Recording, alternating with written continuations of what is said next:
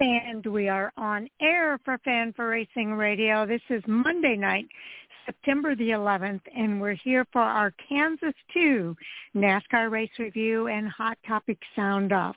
We're going to start in our first half hour with some short track news. Then we'll review the ARCA Menards Series race at Kansas Speedway.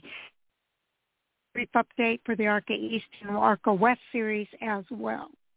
In our next half hour, we are going to cover the Truck Series race at Kansas.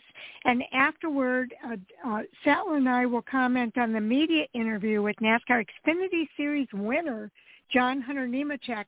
He's the driver of the number 20 Joe Gibbs Racing Toyota. In the third half hour, at Kansas, along with the NASCAR Cup Series. Then you'll want to stay tuned for our Hot Topic Sound Off discussion with our Fan4Racing crew. And I think we'll have a full house with Jay, Andy, and Mike. So joining me shortly will be our co-host for tonight, and that is Sal Sigala. He is back, so we'll look forward to chatting with him. And we'll get into our short track news while we wait. Sal's just getting home from work, so sometimes it takes a little while for him to get on and get tuned in here. But we'll keep an eye out for that, and I'll go ahead and cover some of the short track news that we have. I'm going to start over at Racing America, and there's a lot going on. ASA Stars National Tour Glass City 200 on Racing America this week. Races on Saturday, September the 16th, and it will be at Toledo Speedway. So if you don't have your subscription to race, you'll want to get that so that you can watch that race. That's one of the big ones that's coming up this week. Also, Zach Prunty gets his first Slinger feature victory at Bernhagen and is crowned the champion. So he held off a determined Mike Held to capture his first career Uptown Motors Pro Late Model feature victory, while Jesse Bernhagen was crowned the 2023 Pro Late Model Track champion. So a lot going on there. You can read about all of that over at that was at Slinger Speedway this week, and you can read about that over at Racing America as well. All right, let me see what else we've got. Anderson Speedway is going to host the First Responders Night on September 16th. So that's coming up this weekend. We'll show the respect and appreciation for our first responders and their families by gaining free admission to all active first responders with a valid ID and a guest of their choice. So that's going to be at Anderson Speedway this weekend, and I'd really encourage folks to take part in that. All right, the third Dash for Cash signals the midweek program of 2023 at Thompson Speedway this weekend. Wednesday, as a matter of fact, that's midweek, and that's at Thompson Speedway on the Oval. And again, you can read all about the details of that race over at Racing America. I'm kind of bouncing back and forth here, keeping an eye for when Sal. Okay, Crump is searching for an elusive Glass 100 victory. That's going to be, he's one of the people that, of course, is entered for that race. Combined Glass City 200 appearances, law and template, super late models, Kyle Crump has finished second 4 of those 8 times. So you can read from about Kyle Crump over at Racing America and the upcoming Glass City 2. And then another feature that's over there is fresh off a test set, Bubba Pollard will complete the Glass City 200, and you can read that feature over at Racing America.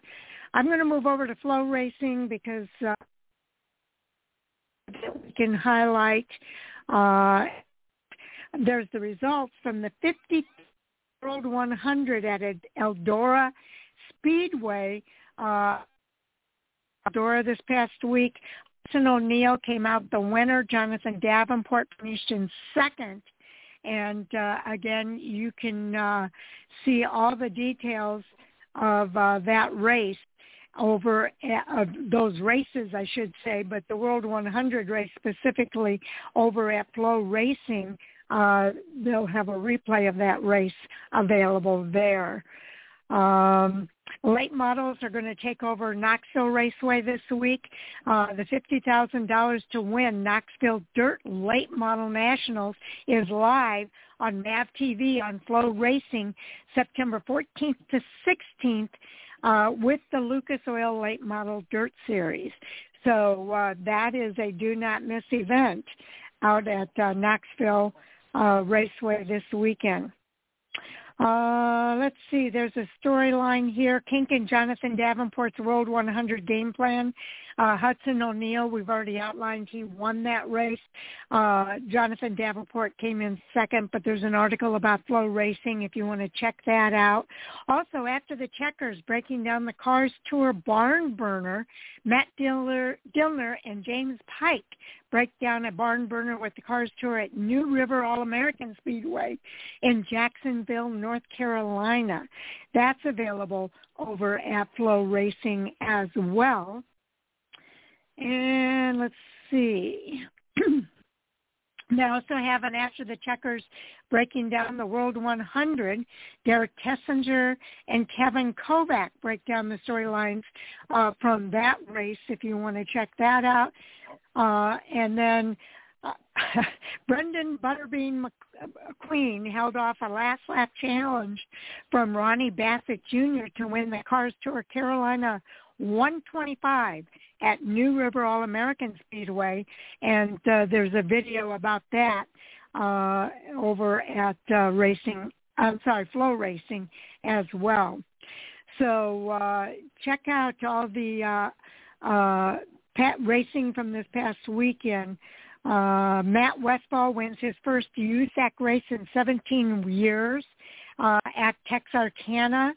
And so also around the World 100 victory at Eldora, 50 years of relief for Mark Richards. You can read about that over at Flow Racing as well. So a lot of really good information available there. Of course, on Thursday, Jay and I will tell you about the upcoming races coming up this weekend as well. Moving over to short track scene, Jake Crum's side. This is in regard to the NASCAR Advanced Auto Parts Weekly Series from Hickory Motor Speedway. And Jake Crum believes there's some missing context when it comes to an incident that took place there. You can read about that over at Short Track Scene.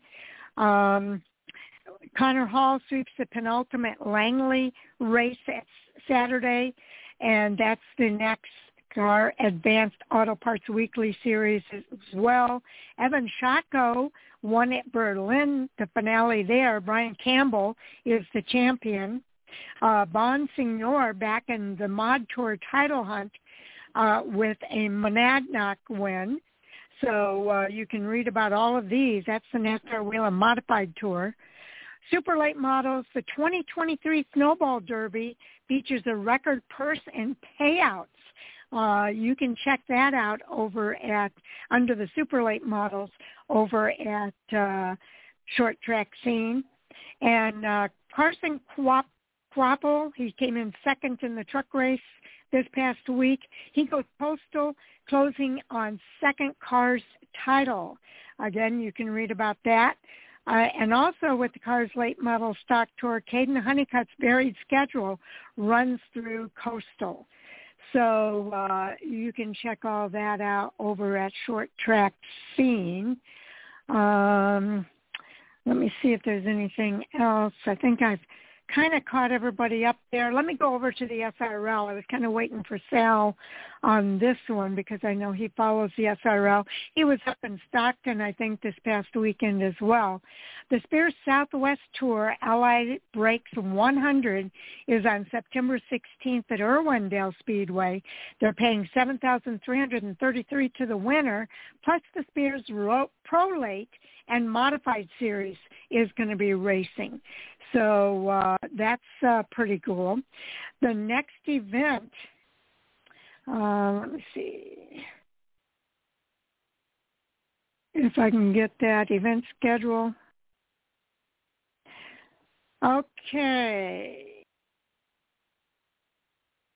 It looks like the next event is Friday, November 24th. That seems kind of late. This is for the Super Late Model Tour. And the Freedom Factory Super Late Model Race. And it'll be the weekend of the 24th and the 25th with the race on the 25th. So you'll want to check that out over at SRLSouthwestTour.com. And they have their own TV over there as well. The Spears Modified is on MAV TV, and then they've got the Spears Racing TV over at that site as well, where you can catch a lot of these events. It's the next race I was talking about is the 8th Annual Bill Bigley Senior Memorial 128 at Freedom Factory on November the 25th. So Sal is here now. He might have more information about that. Welcome to the show, Sal, and welcome back. Oh, good evening, Sharon. Thank you. We were just talking about the next national event for the SRL Series, that Bill Bigley Senior Memorial. Is that one that you're planning to go to? No, it's way out of my area. Oh, is that okay? Yeah, it's too far. I ain't gonna go all the way out there. I'm doing the one. We're having one Saturday over here at the Spears Southwest Tour. Yeah, that's at Irwindale. Yes, we talked about that when you came out. Yeah, I don't do none of the nationals. They're too far out. Away. But didn't you go to Stockton? Yeah, Stockton's not a national though. Stockton's the Southwest Tour. Yeah, I got it. I understand that. I went to Stockton. I'm saying we have the Southwest Tour, then they have the national tour. Or yes, so I understand. It's the same. Yeah, it's the same series, but they're just two different kind of like, I don't know, divisions, I guess you would say. Divisions. That's right. They're two separate divisions. Absolutely. And then inside of that, you got the super late models, the pro late models as well. So Shepard is going to look for 2 in a row at Irwindale Speedway. There's a feature about that over at the SRLSouthwestTour.com site. And Nick Cooper hits the road again for Irwindale Speedway and the race that's taking place there this weekend. Yeah, Buddy hasn't raced in. He only picks a few races now. Before he used to run the tour full time, and then he ended up getting having a baby, stuff like that, and sponsorship money just wasn't there, so he had to cut back his schedule a lot. So now he just picks and chooses the races he wants to run. He likes running the big track, like he likes running the half mile, like Irwindale and Kern. He likes running. He doesn't like running Stockton and All American Speedway and those other tracks because they're small little short tracks and the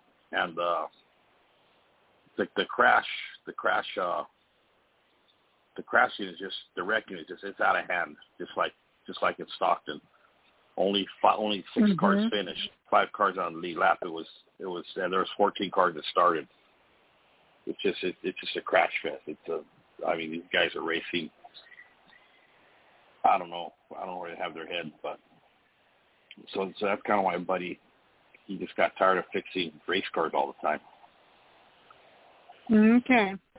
Okay. Well, let's go ahead and move on to the ARCA Menards Series. They raced this weekend out at Kansas Speedway, And Jesse Love, who has 9 wins on the season, Sal, didn't win this one, which was matter of fact, he was out of the race kind of early. He ran into some early issues. But Connor Mosack breaks through for his first ARCA victory at Kansas Speedway this weekend. So it was a big weekend for that Joe Gibbs Racing team. Oh, yeah, it was. Yeah, Connor kind of took once after Jesse had the problem early on, and Connor just kind of took control from there, and that was basically it. Yep, that was basically it. Mosack earned that General Tire Pole Award in his debut outing at Daytona and led a race high 25 laps, and was second behind Greg Van Ault. The following 4 starts, Mosack led 26 more laps and finished inside the top 10 each time, which included matching his career best performance of second at Pocono Raceway. So this was, he knew it was just a matter of time before he'd finally get that win. And it was this weekend in the Sioux Chief Fast Track 150 that he was able to come up with the victory. Yes, it was. It was, like I said, it was a dominant win and a solid win, and congratulations to Connor on the race win. Okay, I'm going to pull up the race results, Sal, and we can go down the list here. I'll go down the list of the finishers, and then you can comment if you'd like. There were only 2 cars that finished on the lead lap. That's how dominating the performance was. It was Connor Mosack and Carson Quapple who finished all 100 laps. Everybody else was a lap or more down. And then Tony Breidinger had 99 laps in. She finished 3rd. LeVar Scott in 4th. Jake Finch finished in 5th. Christian Rose, the last driver to finish with 99 laps, finished in 6th place. Finishing with 98 laps were Scott Melton, Dean Thompson, and Mandy Chick, one of the local favorites. And then Andy Jacaliwak put in 97 laps, rounding out the top 10.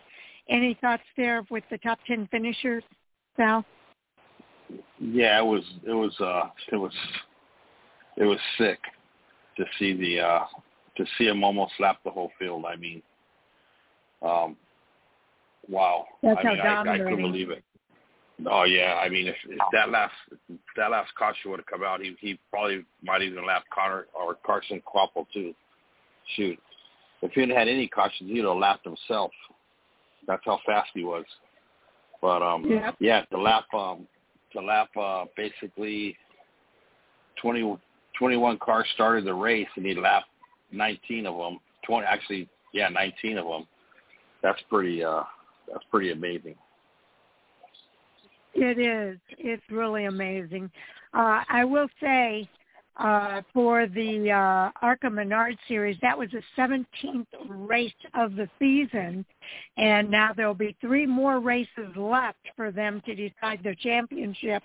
But let's see if we can pull up the points here and go over the points for the ARCA Menards Series.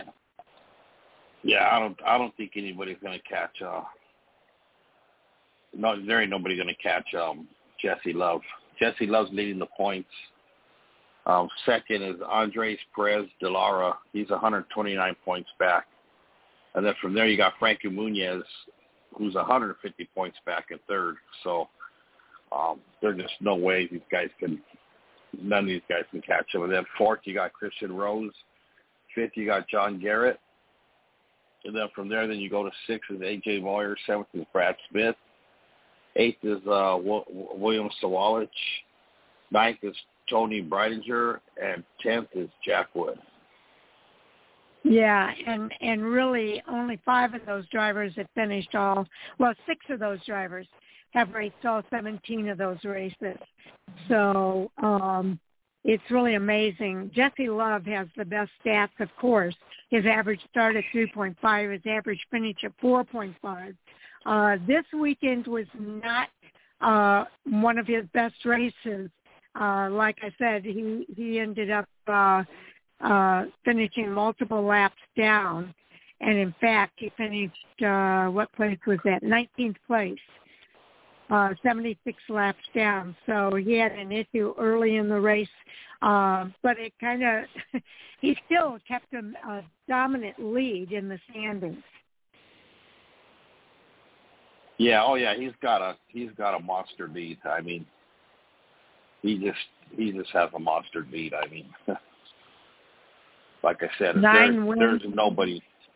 Yeah, nobody's going to catch him. I mean, they were talking about that during the truck race, because he ran the truck race too, and they're talking about what went on with the ARCA Menards race, and they said that it's just amazing the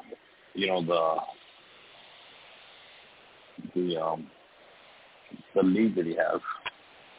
It is. You know, one thing that I was noticing today when I was kind of preparing for tonight, 7 drivers. Connor Mozak is the 7th first-time winner in the ARCA Menards Series this weekend. Greg Van Olst got his first win at Daytona. Then it was Tanner Rice at Phoenix. William Sawalich won his first race at Berlin Raceway. Tyler Ankrum, actually his first ARCA Menards Series win was at Mid-Ohio this year. Luke Fenhaus won at Iowa Speedway for his first win. And Brett Cruz won at Illinois State Fairgrounds. Otherwise, Connor Mozak, of course, this weekend out at Kansas. Otherwise, it's been Jesse Love or William Sawalich are the only ones that have been multiple winners this season. Yeah, William Sawalich, well, he's only got 2, but other than that, Jesse Love has all the rest besides the drivers you just mentioned. Correct. It's really been an amazing season. 3 more races left. You got Bristol Motor Speedway coming up on September 14th, Salem Speedway on September 30th, and then the final race of the season will be at Toledo Speedway, the Shore Lunch 200, presented by CGS Imaging. That's on October the 7th, and that's when the season will end for the ARCA Menards Series. For the ARCA East, their next race is coming up. Whoops. I thought I had that here. Yeah, their next race is coming up this weekend. Actually, it's a combination race with the ARCA East and the ARCA Menards Series coming up this week. It'll be on Thursday night at Bristol Motor Speedway, September the 14th at 6 p.m. Eastern. It will be covered on Fox Sports 1. So it's another big weekend, this time at Bristol Motor Speedway, where we're going to have the ARCA Menards Series combination event, and then all 3 series are racing this weekend as well. It's going to be a good weekend for racing. Well, you know, this is the season finale for the ARCA East. So already? Yeah. They're going to end their season at Bristol Motor Speedway. And then for the ARCA Menards Series West, their next race is September 30th at 10:45 p.m. at All-American Speedway, and that one will be available via live streaming on Flow Racing. But they have a few more races left on their schedule. Yeah, we still got that. Then we still have the we'll start the bull ring in Las Vegas, and then Madera, and then Phoenix will be the last one. Yeah, and then I will be at the bull ring again this year on October 13th for the Star Nursery 150, so I look forward to seeing you there, Sal. And then on October 21st is Madera Speedway, and November 3rd at Phoenix Raceway will be their season finale for the ARCA West.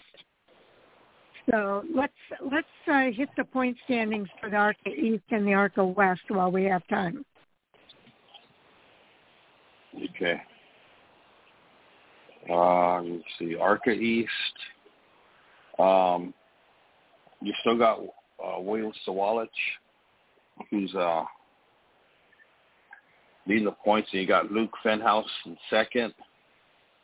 LeVar Scott in third. Zachary Tinkle in fourth. Let's see, Tim Monroe in fifth. And then from there, then we go to Dale Sherrar in sixth, Sean Hingarini in seventh, Rita Golette in eighth, Brad Smith in ninth, and Jake Finch rounds out the top 10.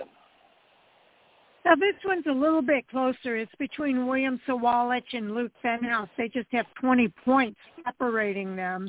But William Sawalich has had an amazing season as well. He's got a 1.6 average start and a 2.1 average finish.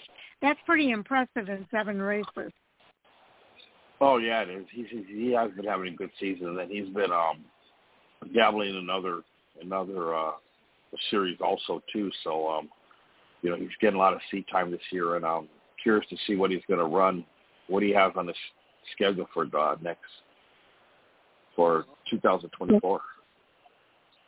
Yeah, me too. I'm kind of looking forward to that too, to see what he's going to do there. Okay, and then I want to make sure we cover the standings for the ARCA West as well. So let's go ahead and cover that standings. Okay, we still got really Sean Hingarani. Yeah, still got Sean Hingarani leading by 1 point over Landon Lewis. Trevor Huddleston in third. Tyler Reif in fourth. Bradley Erickson in fifth. And then from there, then you go down to sixth is Tanner Reif. Seventh is Todd Sousa. Eighth is Kyle Keller. Ninth is Eric Nascimento. And rounding out the top 10 is Takuma Koga. Yeah, this one's quite a bit tighter between the drivers.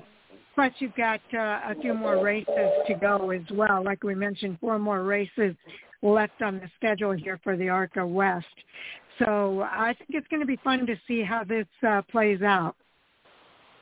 Oh, yeah, it's going to be interesting to see how it, like you said, to see how the season finishes for him with Sean and Landon going back and forth. And actually, 24 points back for Trevor isn't really that bad, especially when they get to Phoenix, where they're going to have a big card count, and the more cards they have, that means the more points it's going to be up for grabs. So if Trevor could get within 5-6 points of these guys, 10 points, it's going to be a battle, one heck of a battle for the championship. And even Tyler Reif, who's only 28 points out, yes, he still has a good chance at the championship. Yeah, this one is obviously the closest race of the 3 series. And so certainly the ARCA West is a series to keep your eye on as they go into these next 4 races. Okay. I know we're a couple minutes early, but let's go ahead and get into the NASCAR Truck Series. Again, all 3 series raced at Kansas Speedway this past weekend. For the ARCA West, this was an elimination race.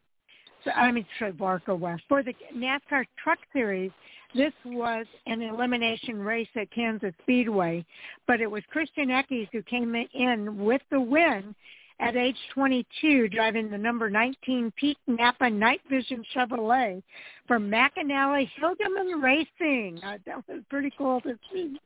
Charles Deneke is the crew chief for that team. It was his 4th victory in 87 NASCAR Craftsman Truck Series races, his 3rd victory and 11th top 10 finish this year, and the 1st victory and 6th top 10 finish in 8 races at Kansas. Taylor Gray finished in 2nd, posting his 2nd top 10 finish in 2 races at Kansas, and his 5th top 10 in this season. Matt DiBenedetto finished 3rd. He posted his 2nd top 10 finish in 4 races at Kansas. And Taylor Gray, who finished 2nd, was the highest finishing rookie of that race. And I just want to kind of go over the recap here of the Kansas Lottery 200. Christian Eckes grabbed the lead on the final restart and stole the victory on Friday night's Kansas Lottery 200 in the round of 10 elimination race in the Craftsman Truck Series. In a 3-ride battle for the lead against Corey Heim and Zane Smith. Eckes led only the final 2 laps to secure his 3rd victory of the season, his first at Kansas and the 4th of his career. Following a restart with just 2 laps left, Eckes took it 3 wide, again with Corey Heim and Zane Smith, and came out on top to get that series victory. Taylor Gray, again, was in second. Matt DiBenedetto finished in 3rd, but it wasn't quite at what he needed. Corey Heim in 4th. Then it was Zane Smith rounding out the top 5. The race was the cutoff for the next round of the playoffs, the round of 8, and despite finishing 3rd, again, it wasn't enough for DiBenedetto. He misses the next round by just 5 points behind Ben Rhodes. Rhodes had a rough final stage and had to pit under green twice because of a vibration. He ended up finishing 25th. Teammate and 3-time past champion Matt Crafton's night was even worse, though. Crafton began the race at the rear of the field. He had an incident in practice that forced the team to a backup. He worked his way through the field but bounced off the wall and had to make many pit stops for repairs. He ended the night in 33rd place, and he failed to advance to that next round. That was kind of a disappointment. Carson Hocevar, he won stage 2. He finished second. He finished in 6th place, followed by Stuart Friesen, Nick Sanchez, who won the opening stage. Tyler Ankrum and Jake Drew closed out the top 10. The pole sitter, Chase Purdy, ended up in 14th. He was 1 lap down after pitting under green for a vibration. There were 18 lead changes among 11 drivers and 5 cautions for 34 yellow flag laps. The average speed of the race was 111.960 miles per hour, and the margin of victory in this race was 0.363 thousandths of a second. Your thoughts about the top 10 finishers, Sal? Yeah, I never expected Chris Jenkins to come in and grab that win the way he did. Corey Heim looked like the driver that was going to do it. Even Carson Hocevar for a while, but Corey Heim just had the truck to beat. And to see what ensued after that last restart, Christian got in there and kind of pushed Zane Smith out and Corey and Carson, and then then you see Matt DiBenedetto, who needed the win in order to advance.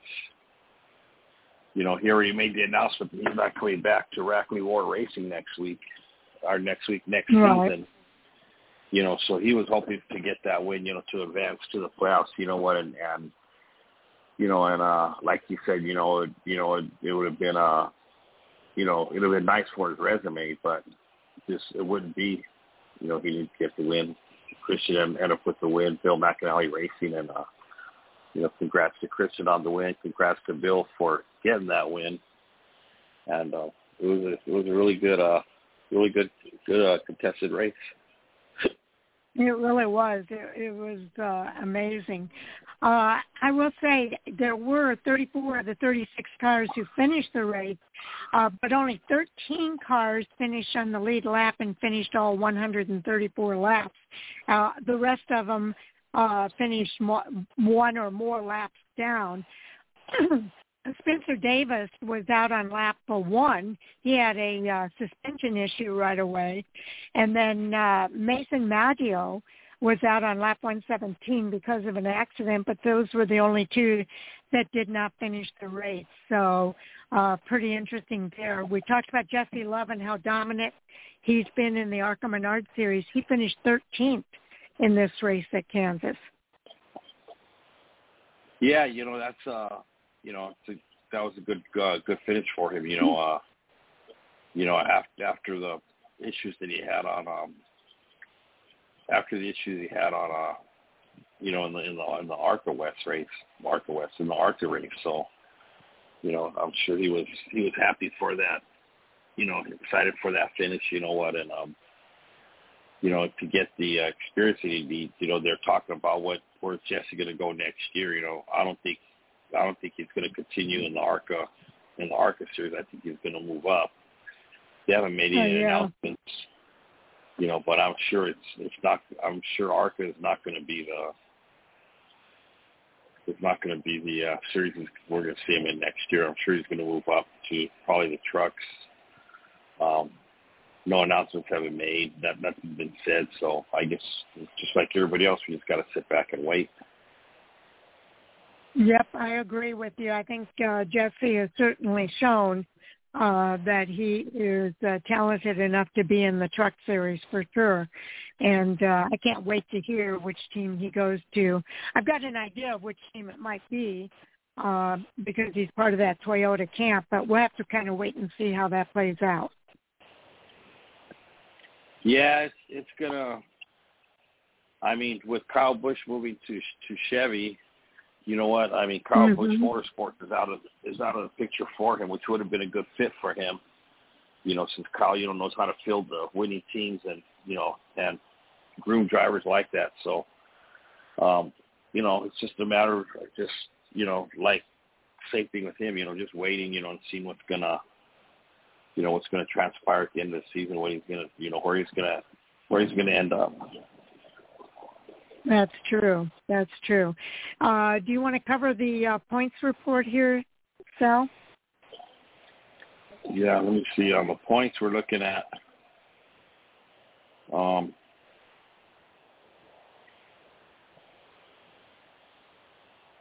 Corey Heim leading the points.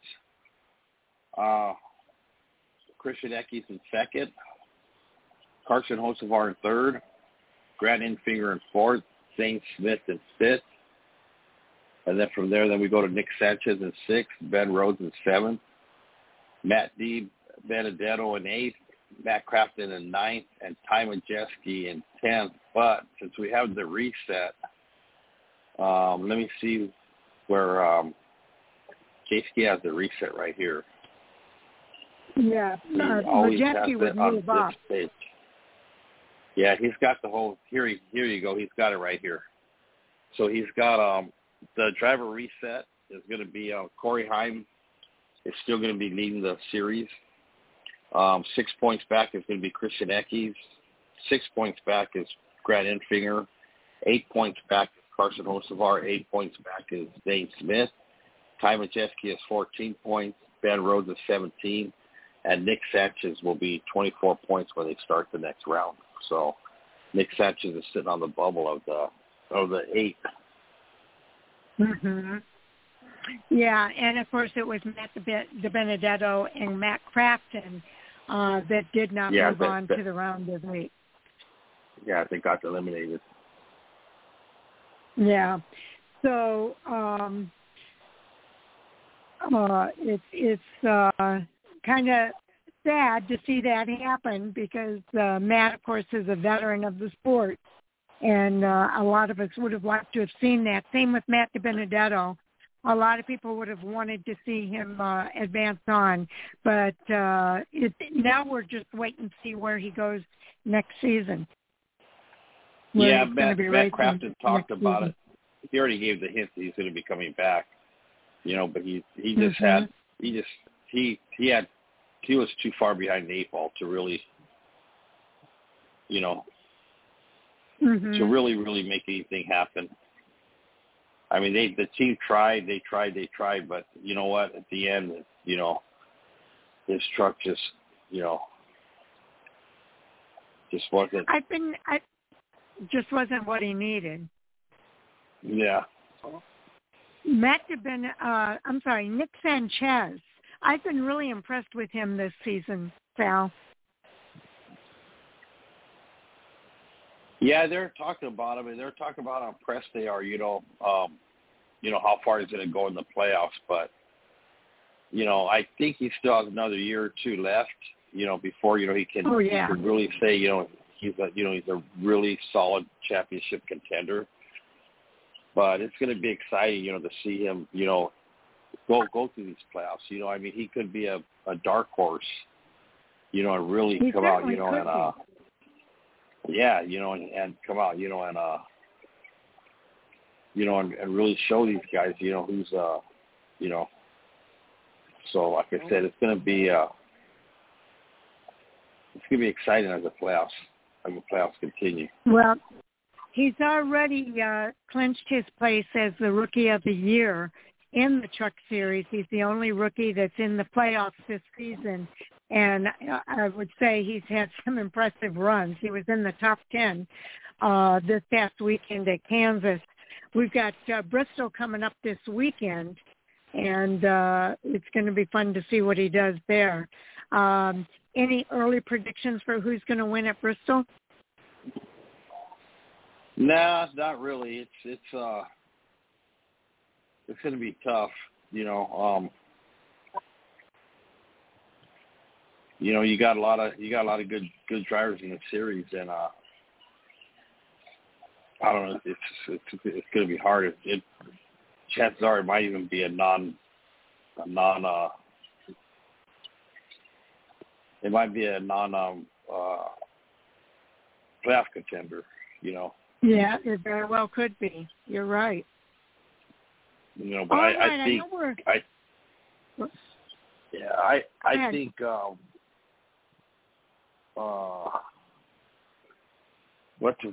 Zane Smith, I think, is really going to make a hard push now. To try and grab a win before the playoffs are over. Okay. Well, we'll have to see what happens. I'm going to go ahead and move on, Sal, now to our media interview with JohnHunterNemechek. He was the winner of the NASCAR Xfinity Series race at Kansas Speedway this weekend. He drives the number 20 for Joe Gibbs Racing Toyota.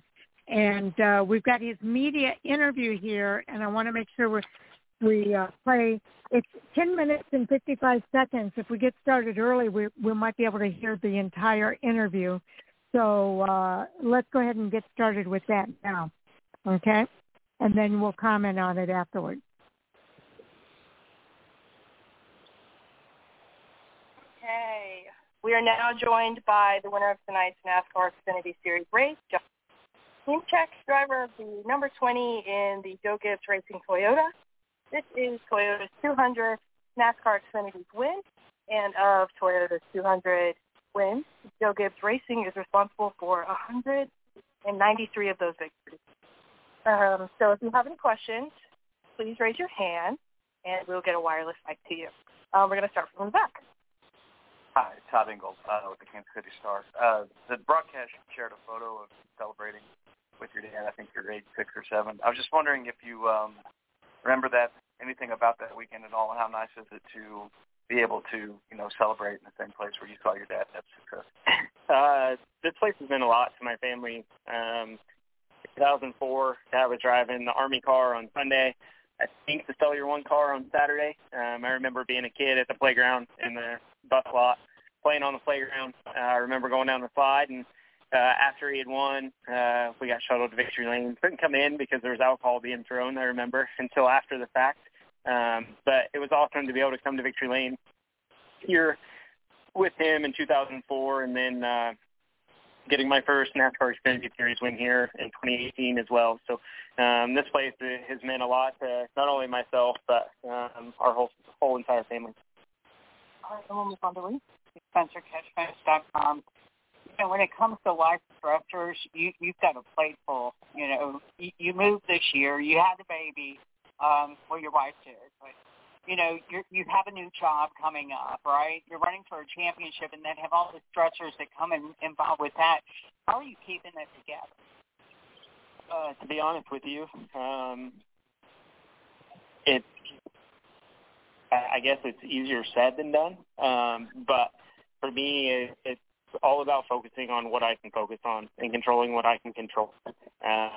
My future, I didn't know what it held. I didn't know how the second baby was going to turn out, if we would be getting sleepless nights or actually getting some sleep, and then moving and everything else this year. It's definitely been a big year for myself and my family. But all in all, when it comes down to it, I have a great wife at home that helps take care of Aspen and Penelope to let me live out my dream, and some great people around me at Joe Gibbs Racing that push me to be better every single day, that I have thoroughly enjoyed working with so far this year and over the last couple of years. And it's one big family. It's one big team. We do everything that we can to help each other out. And there's times where I may be stressed or one of the team guys may be stressed or whatever it may be. But when we get here to race weekend, it's full focus ahead on the task at hand. With the news coming out this week, I don't feel like it was a huge stressor for me. With myself and this team, we've had a lot of goals coming into this year as a 20 team at Joe Gibbs Racing, and we still have to accomplish quite a few of those goals through the playoffs and trying to go get this championship. So a lot of work to be done. 2024, I can focus on 2024 when 2024 comes, but for right now, that's not even crossing my mind. It's full focus on this Xfinity Series championship, each and every race through the playoffs, and what it's going to take to go get this championship. We'll come up to the front to Brooklyn, and then we'll move on. What is the momentum of winning the Xfinity race due for you going into tomorrow's race? Well, I'm not racing tomorrow, so I'm actually on a flight home today. But to answer that question this way, the momentum that we've created today as the regular season finale cutoff, for us to be able to take this momentum and run with it into Bristol next week for the first round of the playoffs is definitely going to be something special and something that we can use to our advantage. It's all about building momentum in this sport. All right, we're going to Zach. Zach Sternil on NASCAR.com. 6 wins this year for you. Obviously, we've talked about what this move meant for you to go back through the gamut of Trucks Xfinity Cup. You certainly expect to have some level of success, but 6 wins in the regular season, despite coming up short in the regular championship. How do you assess what this regular season was for you in this 2010? It's super special. We've had great success. We've definitely won our fair share of races. But I feel like we've also given up quite a few races that we probably should have won, and those will stick with you.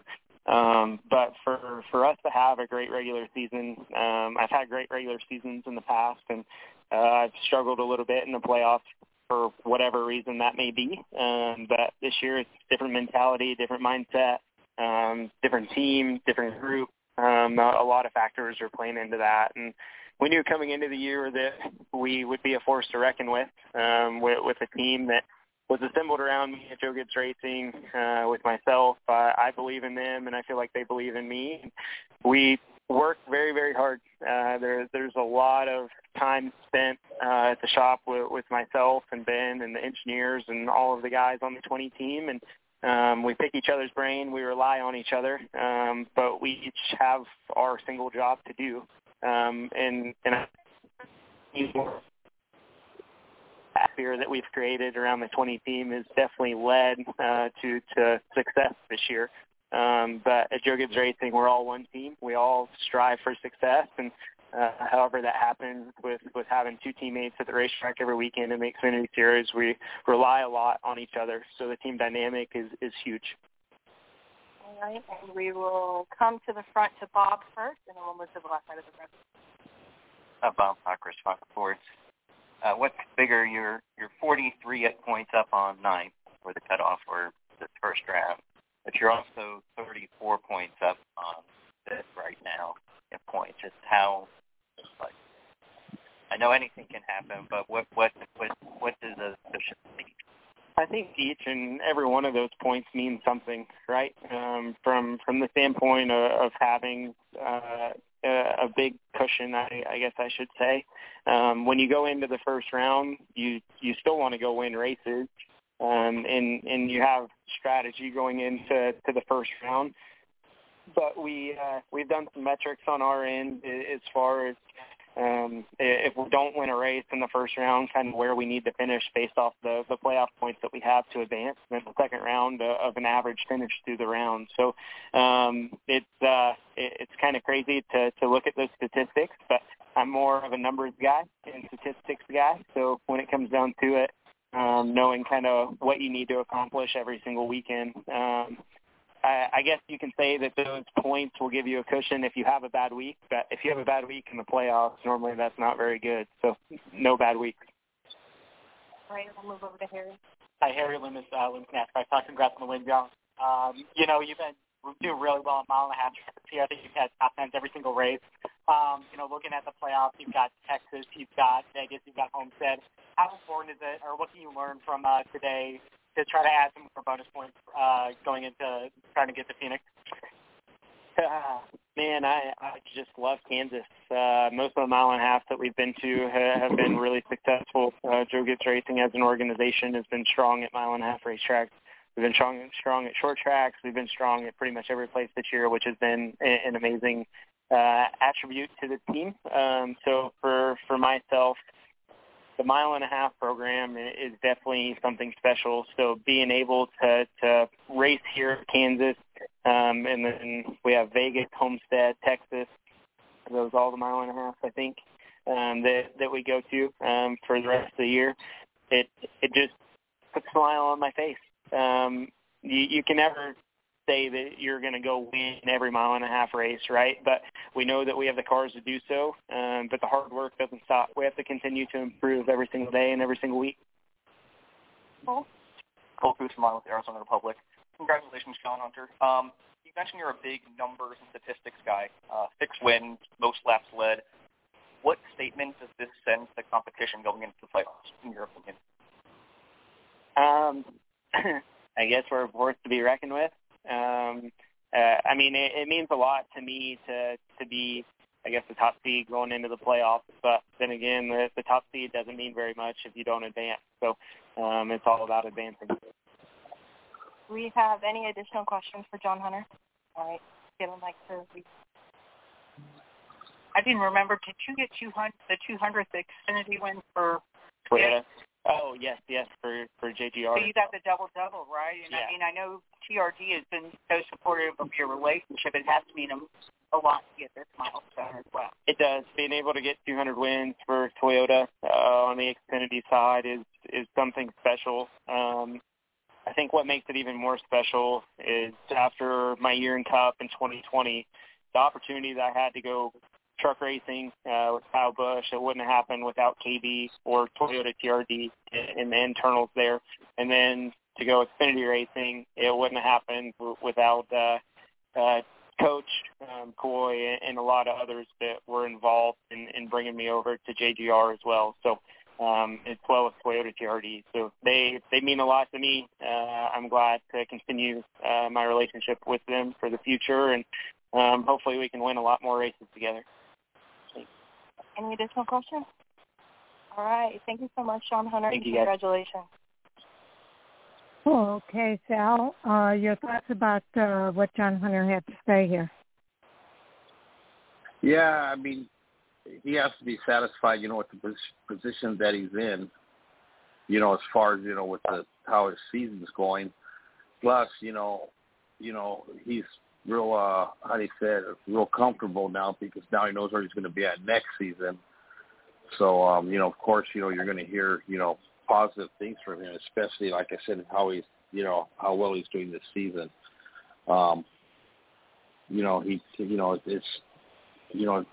It's neat to hear him, talk about, the way he's talking about Joe Gibbs Racing, give him a lot of the credit for this because, they're the ones that pushed him to where he's at right now. And, it's just a testament, to the organization. But, also, I'm sure having the kids now, and the wife, really settled him down a lot, and made him really, realize, how important, life is rather than just go out and be a knucklehead all the time. So it's just. But it's a stressor, too. Those are all stressor events that were outlined there. You know, a new home, he's a new baby, you know, a new team he's preparing for. So that's a lot of... Yeah, it is. But, I mean, when you have a good supporting cast, you know, it makes it easy. You know, I'm not saying, the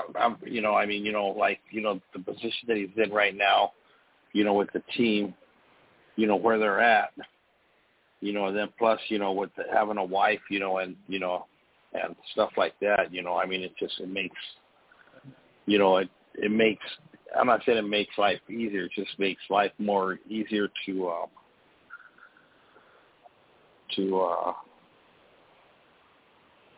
transition to deal with what comes. Yeah, I'm trying to look for something here. Because J-Ski doesn't have it, but he knows he's going to be making a big transition next year. But you know what? He's more focused on taking care of business this year, you know, and pleasing. That championship means a lot. He's seen a lot of drivers and what can happen, you know, by you know having this kind of a season and not be able to finish it off. You know, I'm sure he looks back at what happened with Noah Gragson last year, you know, and Noah wasn't able to to finish it off, you know, and grab that championship. You know, so I'm sure he seems super focused for sure this season. Oh yeah. And I think he's taking first things first and dealing with what he has to deal with today kind of attitude. And I think that's going to be great. But I do look forward to seeing what he does in the 42 next season at Legacy Motor Club and racing with Eric Jones. I know that team is a hot mess. I mean, you know what? Well, Eric had a good run this week.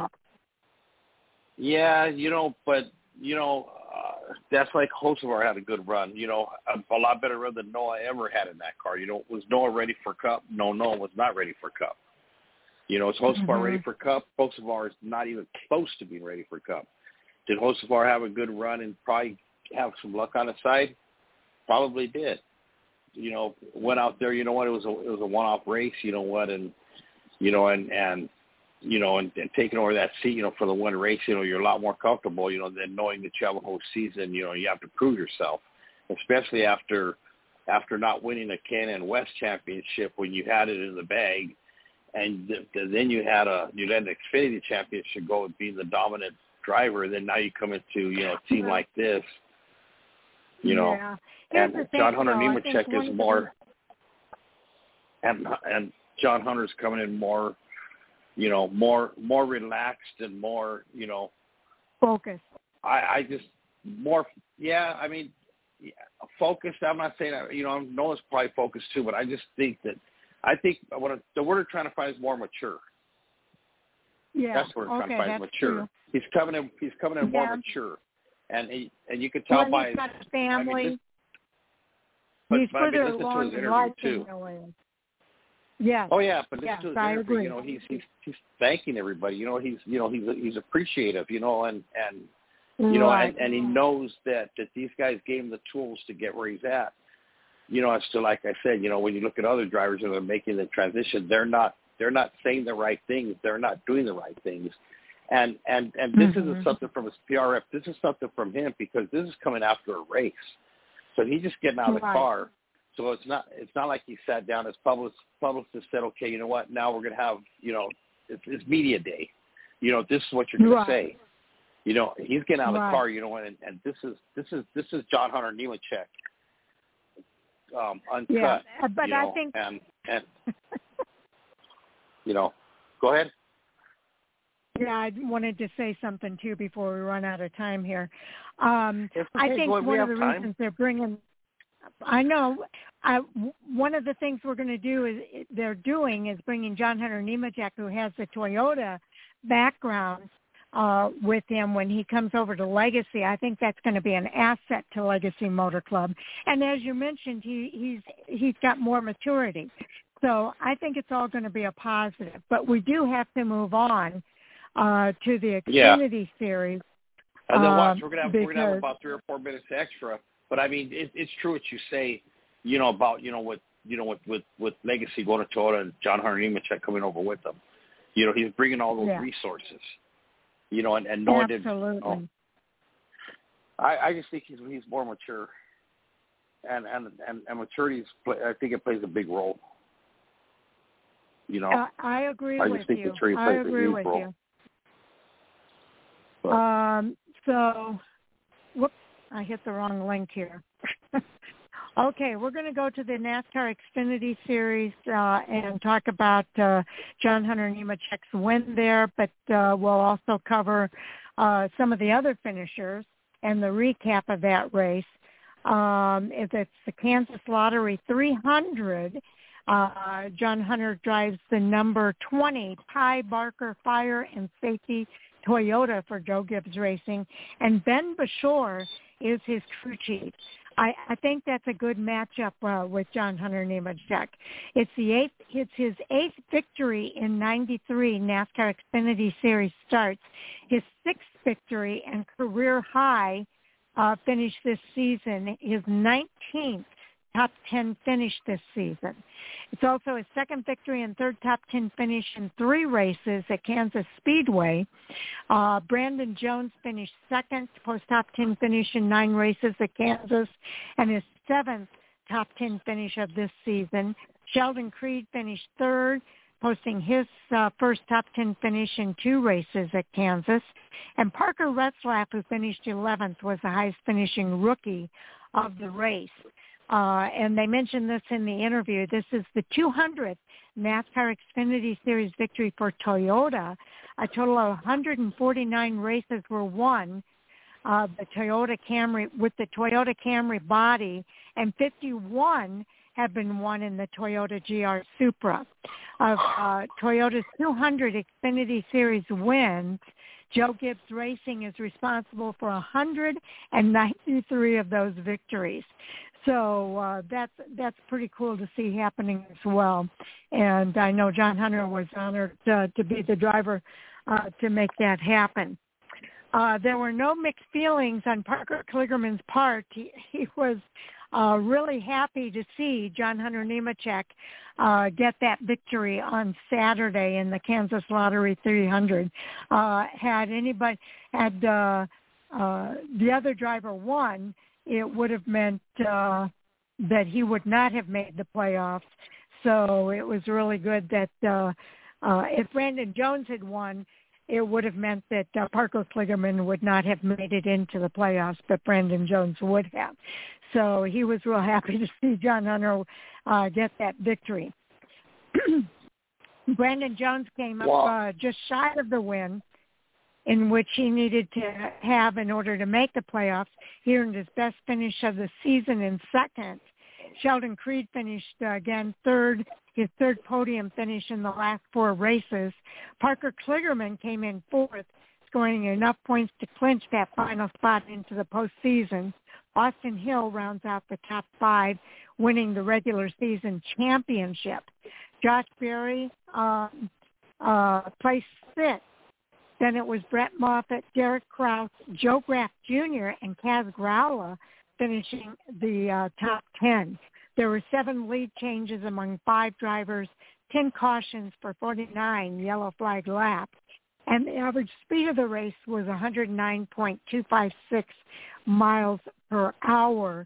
The margin of victory in this race was 7.521 seconds. So it was a pretty dominant finish for JohnHunterNemechek. He did everything he possibly could to go after that championship.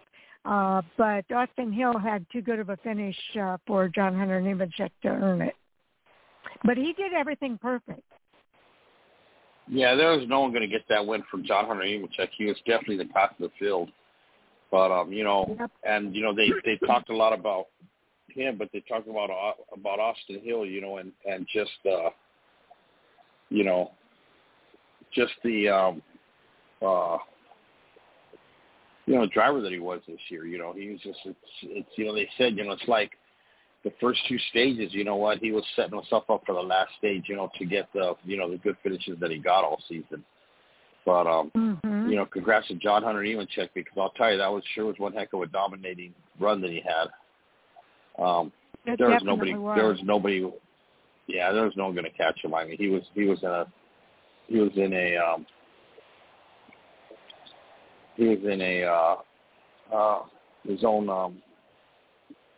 his own zip code. Yep, he certainly was. Any other thoughts about the top 10? Because we see some unusual names up in that top 10.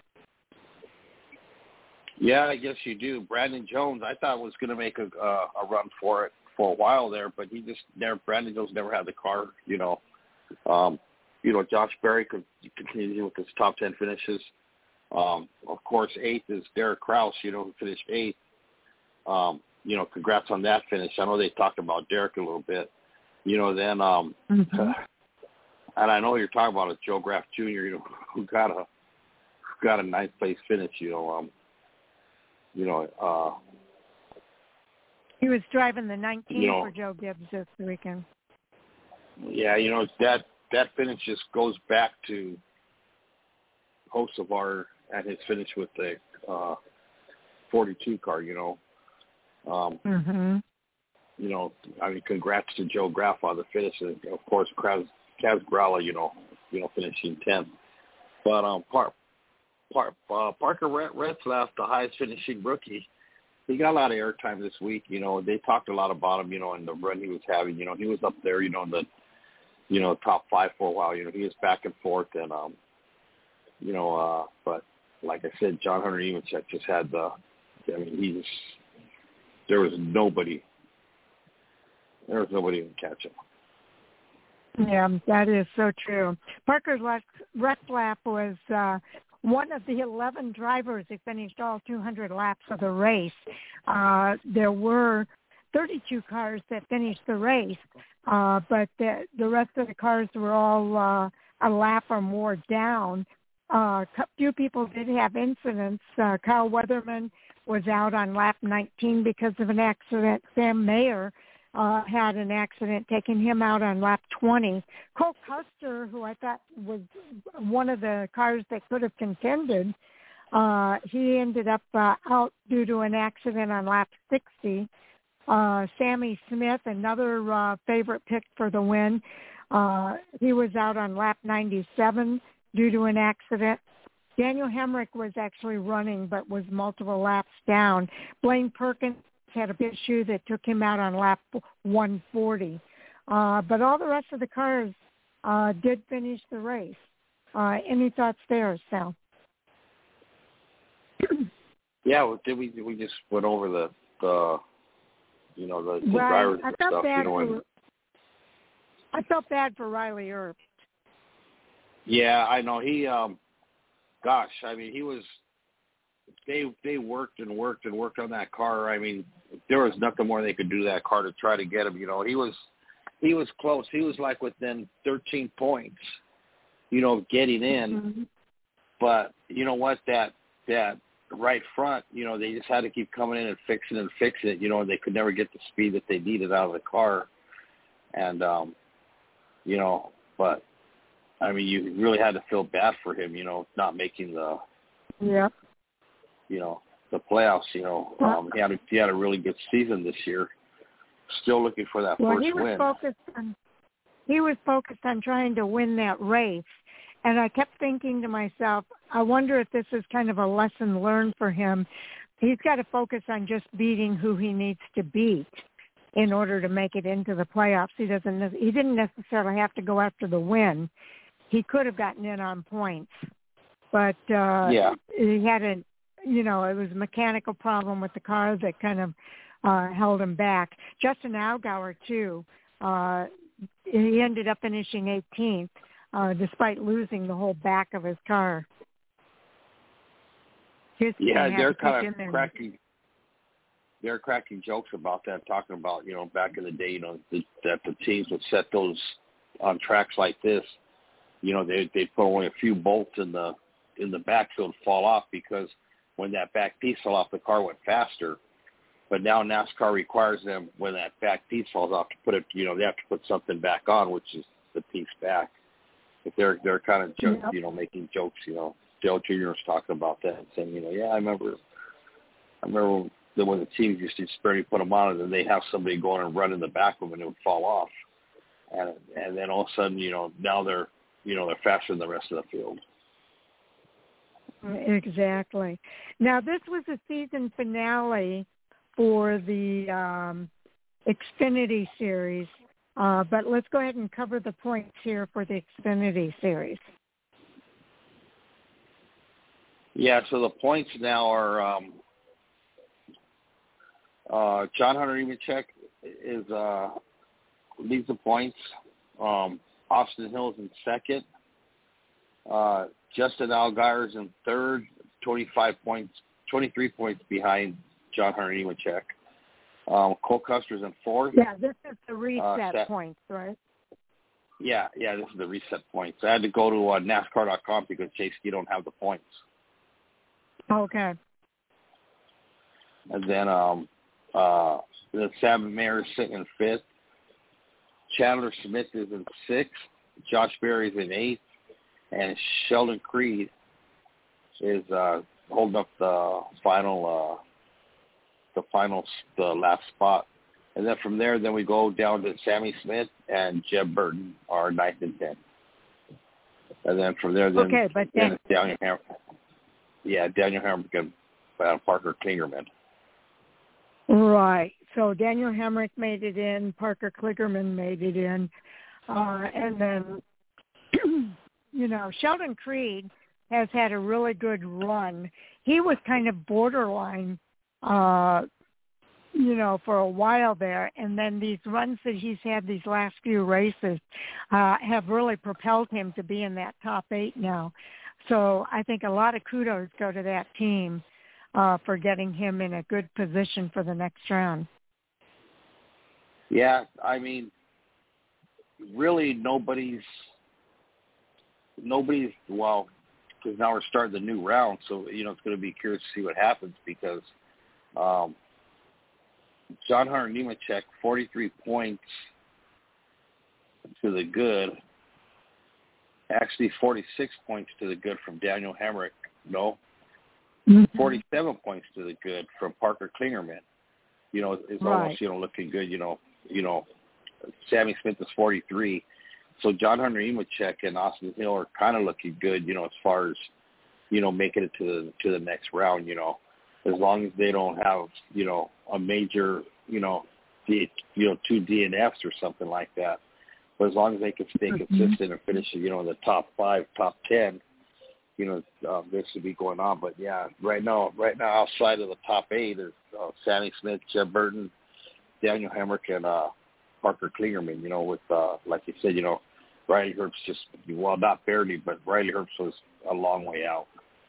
You know, from making it in. You know, him and Parker Kligerman, you know, were going back and forth, but Parker did what he had to do. You know, they were talking about as long as he could finish 7th or better, you know, that he's going to lock himself in, you know, and towards the end of the race, he had a close call with, I can't remember what driver it was, where they got together coming up into the front stretch, and Parker kind of clipped him in the back and almost ended up in the wall and out of the playoffs. Out of the race. But, yeah, and out of the race.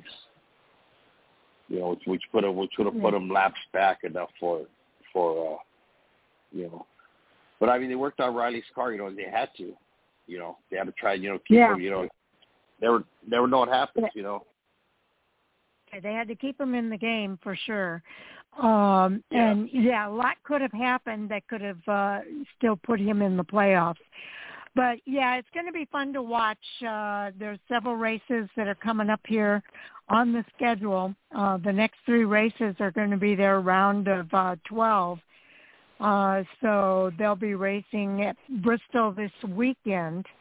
Then they've got Texas Motor Speedway September 24th, and Talladega will be their elimination race. Hold on. Yeah. No, wait a second. Oh, I'm looking at the wrong thing here. Let me go to the Xfinity Series. Yeah, it should be Bristol this week. Then they've got Texas, and then Charlotte on the 7th will be their elimination race before they start the round of 8 at Las Vegas on October the 14th. So, yeah, there's a lot to look forward to here with these guys, and it's going to be fun to see. Yeah, I will.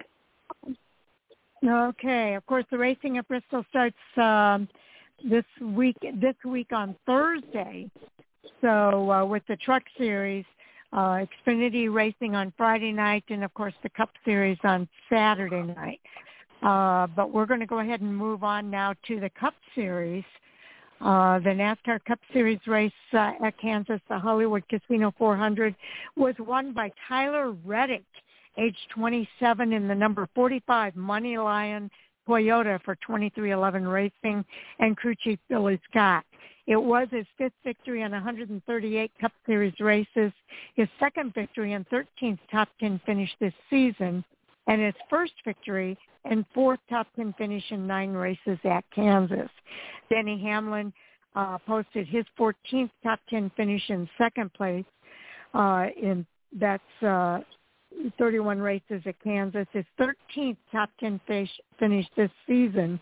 And Eric Jones finished 3rd, posting his 6th top 10 finish in 15 races at Kansas. Ty Gibbs was the highest finishing rookie. He finished in 14th place.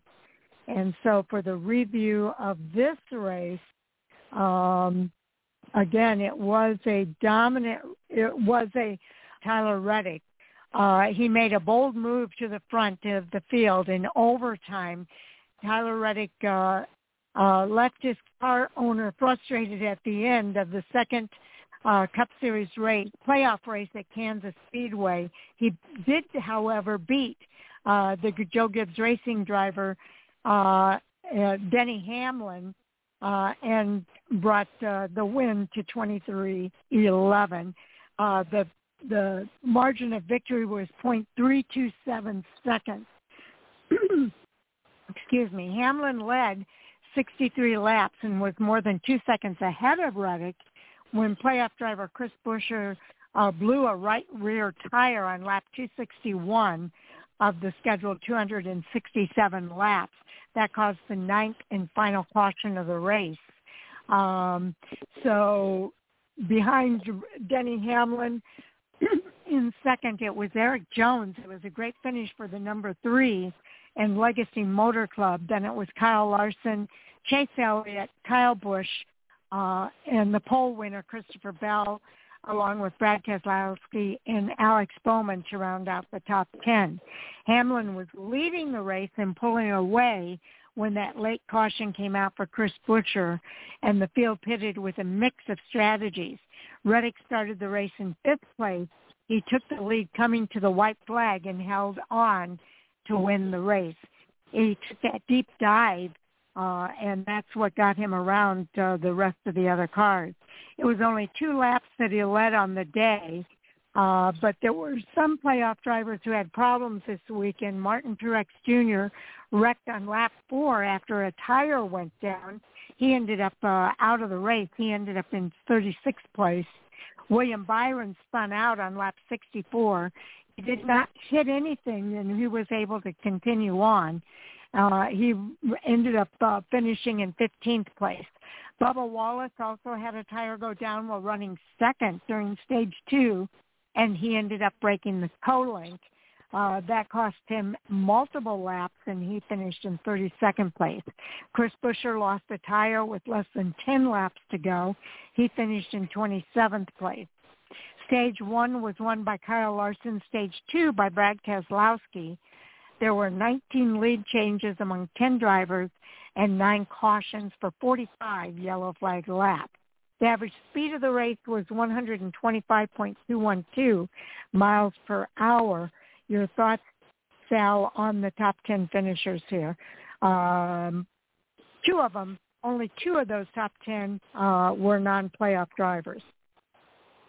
Yeah, I didn't get a chance to watch this race. We were at the stadium, but I did read up on some of it, and I guess there's a little bit of controversy about the last restart, and they said Danny Hamlin looked like he held up the field to let Tyler Reddick, get out, get a good lead out in front, to get the win. Especially like you said, that being his interview. Yeah. Yeah, of course, that's his team, so, I mean, he's locked into the playoffs, it's a confidence booster. Plus, it's a little bit extra for the sponsorship and for everything that goes along with 2311 racing. So you kind of wonder, how true that is. And if it is true, I'm sure NASCAR's going to look into it. And, I mean, they haven't said anything, but I don't know if there could be a possibility of a penalty because of that. Dictating the outcome of a race. Penalties usually come out in Tuesday or Wednesday. We'll see what happens. Hamlin says that, he was looking behind him instead of looking in front of him, and he felt like he gave up the lead. By doing that, he felt he should have been more forward-thinking than backward-thinking, and I would agree with that. But I know, I hear what you're saying. There was an issue between Kyle Larson and Chase Elliott as well that I don't think Chase Elliott wasn't happy with Kyle Larson. But that's been kind of an ongoing thing with Hendrick Motorsports. Oh, yeah, that's been all season long. That's something that Rick Hendrick needs to take care of, And after their last incident, I'm sure everybody thought it was over, but it's obvious to see, that it's not. You got two young drivers, one that's frustrated he didn't make the playoffs, and the other one, who had a dominating year, after coming back from being suspended for almost the whole year, and we're taking a chance on him, and which driver is the franchise driver, which is the go-to driver. And while those two were having their issues, William Byron went out, it really made a statement, on the, the driver that he is. He made a huge statement, what he finished? He finished 15th on Sunday. But, then, like I said, then you go back, to the, it's good to see Eric Jones, get another top 5, for, Legacy Motorsports. Which just goes to tell you more and more, is the team really going to be competitive for JohnHunterNemechek next year or not? I mean, like I said, Carson Hocevar had a good run in the car, that 42 car. So it's going to be exciting to see what happens next year, with that. Joey Logano continues, to be a threat, top 5. Kyle Busch, finishing second, and Christopher Bell starting to come around like he did last year towards the end of the season. Christopher Bell, had made that, that's he made that charge, to get into the playoffs. So Christopher Bell, maybe he's just one of those, those drivers, that likes to make us push, at the end of the season. And then Brad with another top 10, it's good to see Brad Keselowski, having the runs that he's having. He had such a horrible season last year. So I mean, it's really deserving. Yeah, it's a breath of fresh air to see him, having the season he's having this year. Yep. Okay, there were 33 cars of the 36 that were running on the when the race ended. Of those, only 24 cars finished on the lead lap. The rest were multiple laps down. 3 cars had incidents taking them out of the race. Martin Truex Jr., that incident took him out on lap 3. Harrison Burton and J.J. Yaley were out early because of the damaged vehicle policy. Harrison Burton on lap 175, and J.J. Yaley on lap 212. But other than that, everybody finished the race. But, yeah, what about Martin Truex Jr., the regular season champion, now in jeopardy? Yeah, I was, yeah, I mean, it just shows you, even with all those playoff points, gosh, I mean. He's had 2 mulligans already in the first 2 races of the season. Exactly. So it's not looking good for him. And Bristol is not one of his best tracks, so it's going to be interesting to see if they can kind of pull it all together, and see if he can't go after that victory at Bristol. But man, he's got a big hole to dig out of at this point. Yeah, and they were talking about in on points.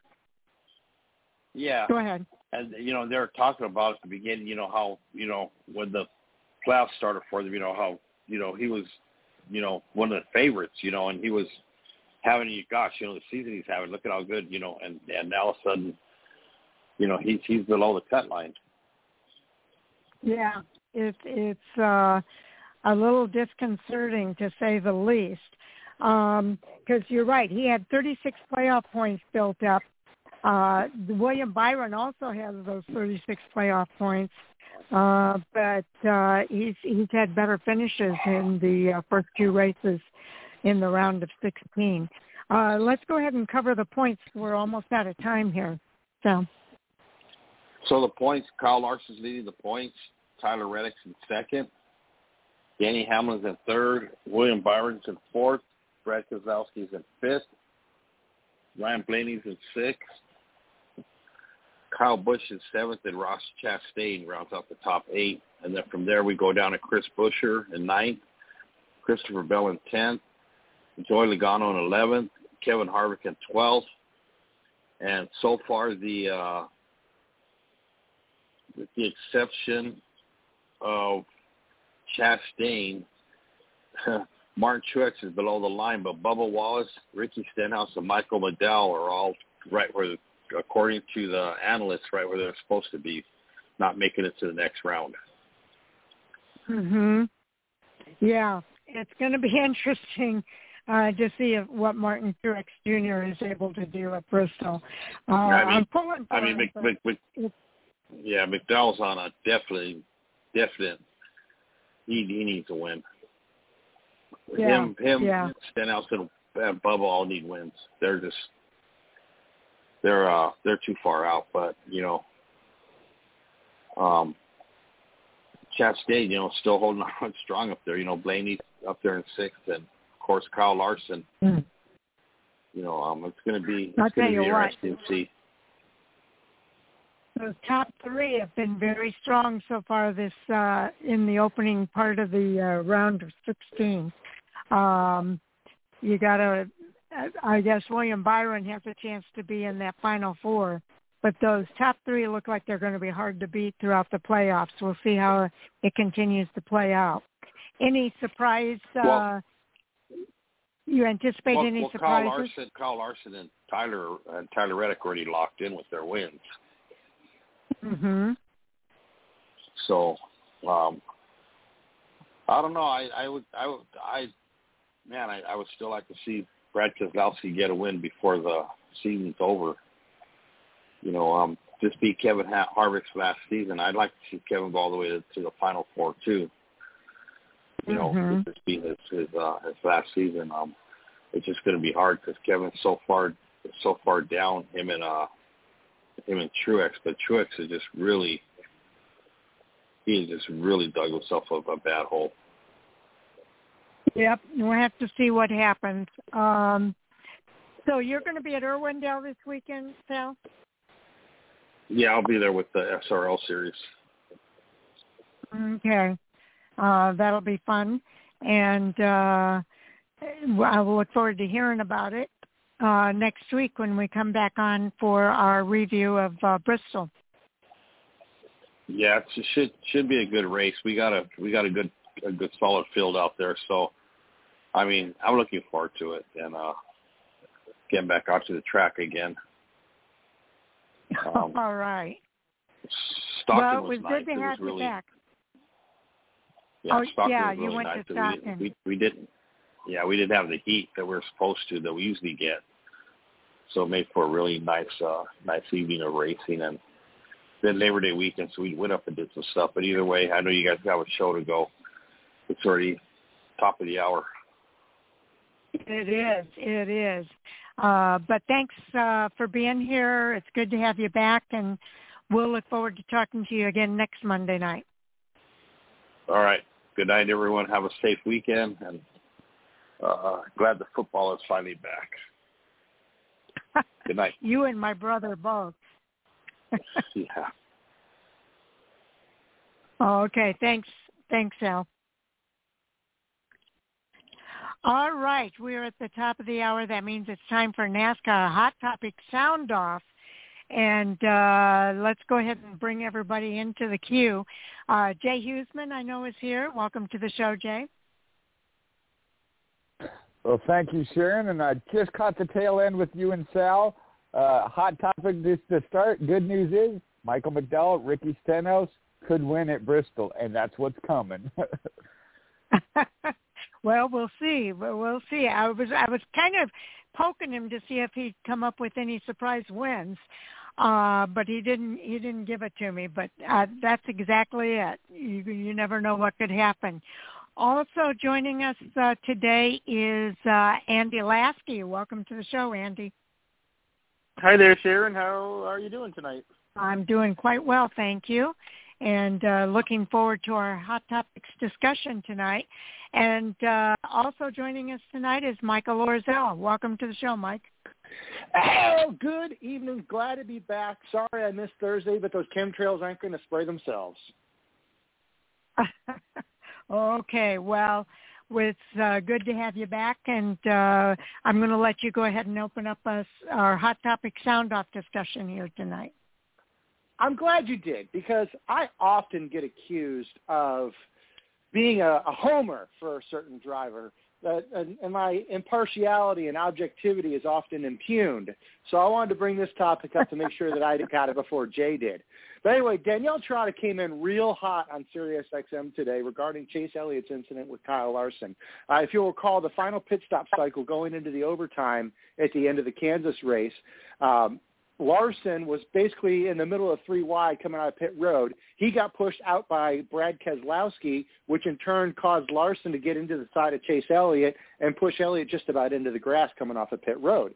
It appeared that Elliott didn't know about the Keselowski part of that equation, and he ended up pulling up and dooring Kyle Larson on the way out of pit road.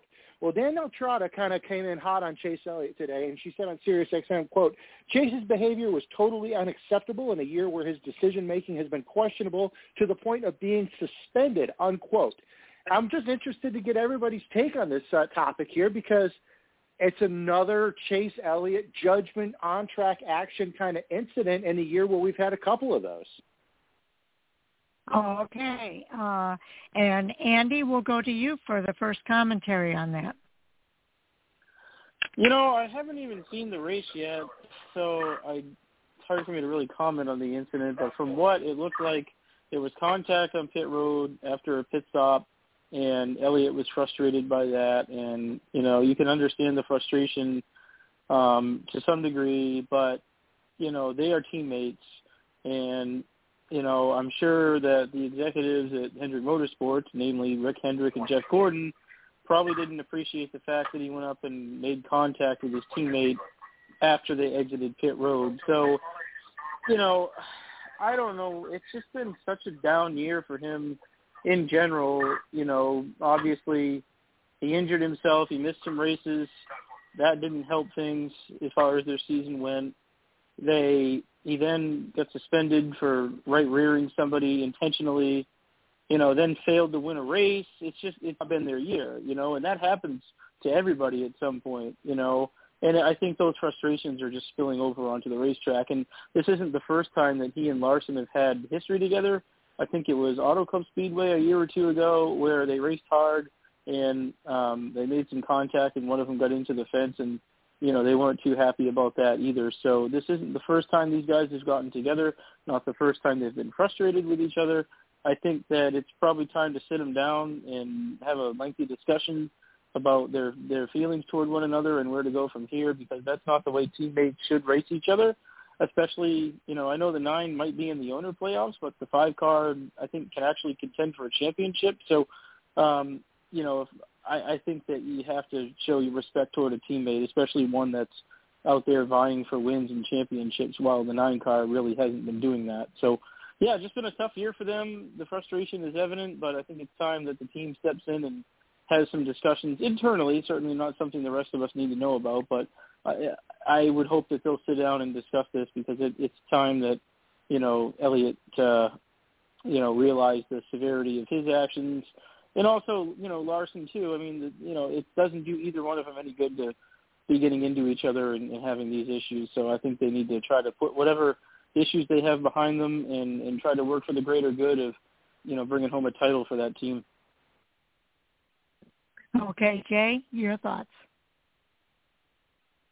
Well, I was on the road today, so I was listening to Sirius XM, and I heard that interview or that segment with Danielle Trotta and Larry McReynolds, and she definitely was fired up about it. I don't know if I heard Sharon's voice in my head in one of those where I know you get fired up on occasion. She was pretty wound up. Larry Mack kind of agreed with her, just wasn't as adamant, which is where I kind of fall. And to go back to what Andy said there, they had the problem at Auto Club. Larson went to make a pass, moved up. Chase Elliott was coming and faster at the time because was already to Kyle Larson's outside. They got together. Larson said he didn't see him. Then, though, came Watkins Glen, where Kyle Larson made a dive ball move, got to the inside, but ended up sliding up and not holding it into Chase Elliott, pushed him out of the groove, and I think Elliott lost 2 or 3 positions with that. In that situation, Hendrick Motorsports, both Jeff Gordon and Rick Hendrick, I believe, kind of backed Elliott and saying, Larson, I know you're going for the win. You're here for your team, but you also hurt your teammate. I think in this case, they better back Kyle Larson. My biggest issue with the incident was you got that on pit road. Again, Kyle moves up on pit road, has to move because he sees he's coming up on Brad Keselowski. He just pulled out slower. He just pulled out in front of him. Larson needs to make room. They're 2 or 3 wide on pit road. Larson moves up. Elliott's there. They bump. Get onto the front edge road. Get it. Chase Elliott doesn't have the whole picture. Gets upset. They use the word door slam. Made contact. Okay, expressed his frustration. From what I've heard, post-race, went to the car, got his head in the window and had a discussion with Kyle Larson. Don't know how he did, what it was about. Even if you get to the point where you say, okay, maybe I shouldn't have been as upset, I didn't know all the facts. When Bob Pockrass interviewed him, Chase Elliott acted like he didn't even know what the question was about. He asked, what was the message you were trying to send? And he's like, nothing. I don't know what you're talking about. There's nothing between us. You can't deny it. I mean, people saw it, and it's there. Okay, to try and play it off like that to me was a little, I say, embarrassing. I mean, because you can't deny it. People saw it. Larry McReynolds is one that kind of went down the road of go back to 2020. Chase Elliott, as we all know, NASCAR's most popular driver when it comes to the fan vote and the fans. Champion, the face of HMS. The next year, Kyle Larson gets brought in, wins 10 races, wins the championship. Since then, if you look at the two teams, Kyle Larson overall has been better. Last year in 2020, Chase Elliott did have more wins and a little bit better. But look at this year again. Kyle Larson's up there contending for the Drivers' Championship and whatnot. And then this year alone, like Danielle Trotta said, and I know Mike had put a comment in there, it's not that NASCAR needs to suspend or get involved in this incident. She's saying he's made bad decisions this year to include the situation with Hamlin, which did get him suspended. So I do think that Hendrick Motorsports, and I too, I haven't seen the actual race. This was, I saw some replays on social media and listened to Sirius XM. They said Jeff Gordon, clearly you could see the frustration on his face, over the incident. And, again, I just think they'd have to stand behind Kyle Larson on this side of it. Yeah, I agree. I think that Chase Elliott has kind of gotten by with a few things. I used to get, I have been frustrated in the past for him not being called out for doing some of the same things that Ross Chastain was doing. He's won races by doing some of the same things that Ross Chastain was doing. And I know Rick Hendrick said something to Ross Chastain, and it's kind of turned Ross Chastain around. He's really taken that comment to heart, and he's really been a little more focused on doing the right thing on the track and making those good decisions, as Danielle Trotta puts it. And she's been really hard on Chastain as well this season, and very complimentary of the fact that he has kind of turned around since that comment from Rick Hendrick. But they need to have that conversation with Chase Elliott. And I agree, it needs to be something internal. They need to sit him down because I think there is a jealousy that's built up here. And Chase Elliott is not handling it very well. Kyle Larson, as we know, is not the kind of driver that likes to get involved in incidents on the track. And he did comment after the race. He thinks once Chase sees the footage, he'll understand what happened there and understand that what he did probably wasn't a good decision on his part. And I think that that's probably true. I think once he sees the footage, Larson had to do something to avoid hitting Brad Keselowski. The problem was he misjudged the distance he had between himself and Chase Elliott, and Chase got hit a little bit there. But it wasn't enough to hurt his race. And I think that, he was able to go on. So Chase Elliott, I think, does have some jealousy going on. That's part of a maturity, I think. And something that he's going to have to deal with and maybe get some help in dealing with that jealousy for all of the reasons that Jay brought up. Because he is making some very bad decisions. It was a bad decision. He got suspended when he had the incident with Denny Hamlin. He's had this, and things are stacking up. Now, this is a good example of first time it's an accident, second time it's coincidence, but by the time you get to that third time, now we're talking about a bad habit that's developing here.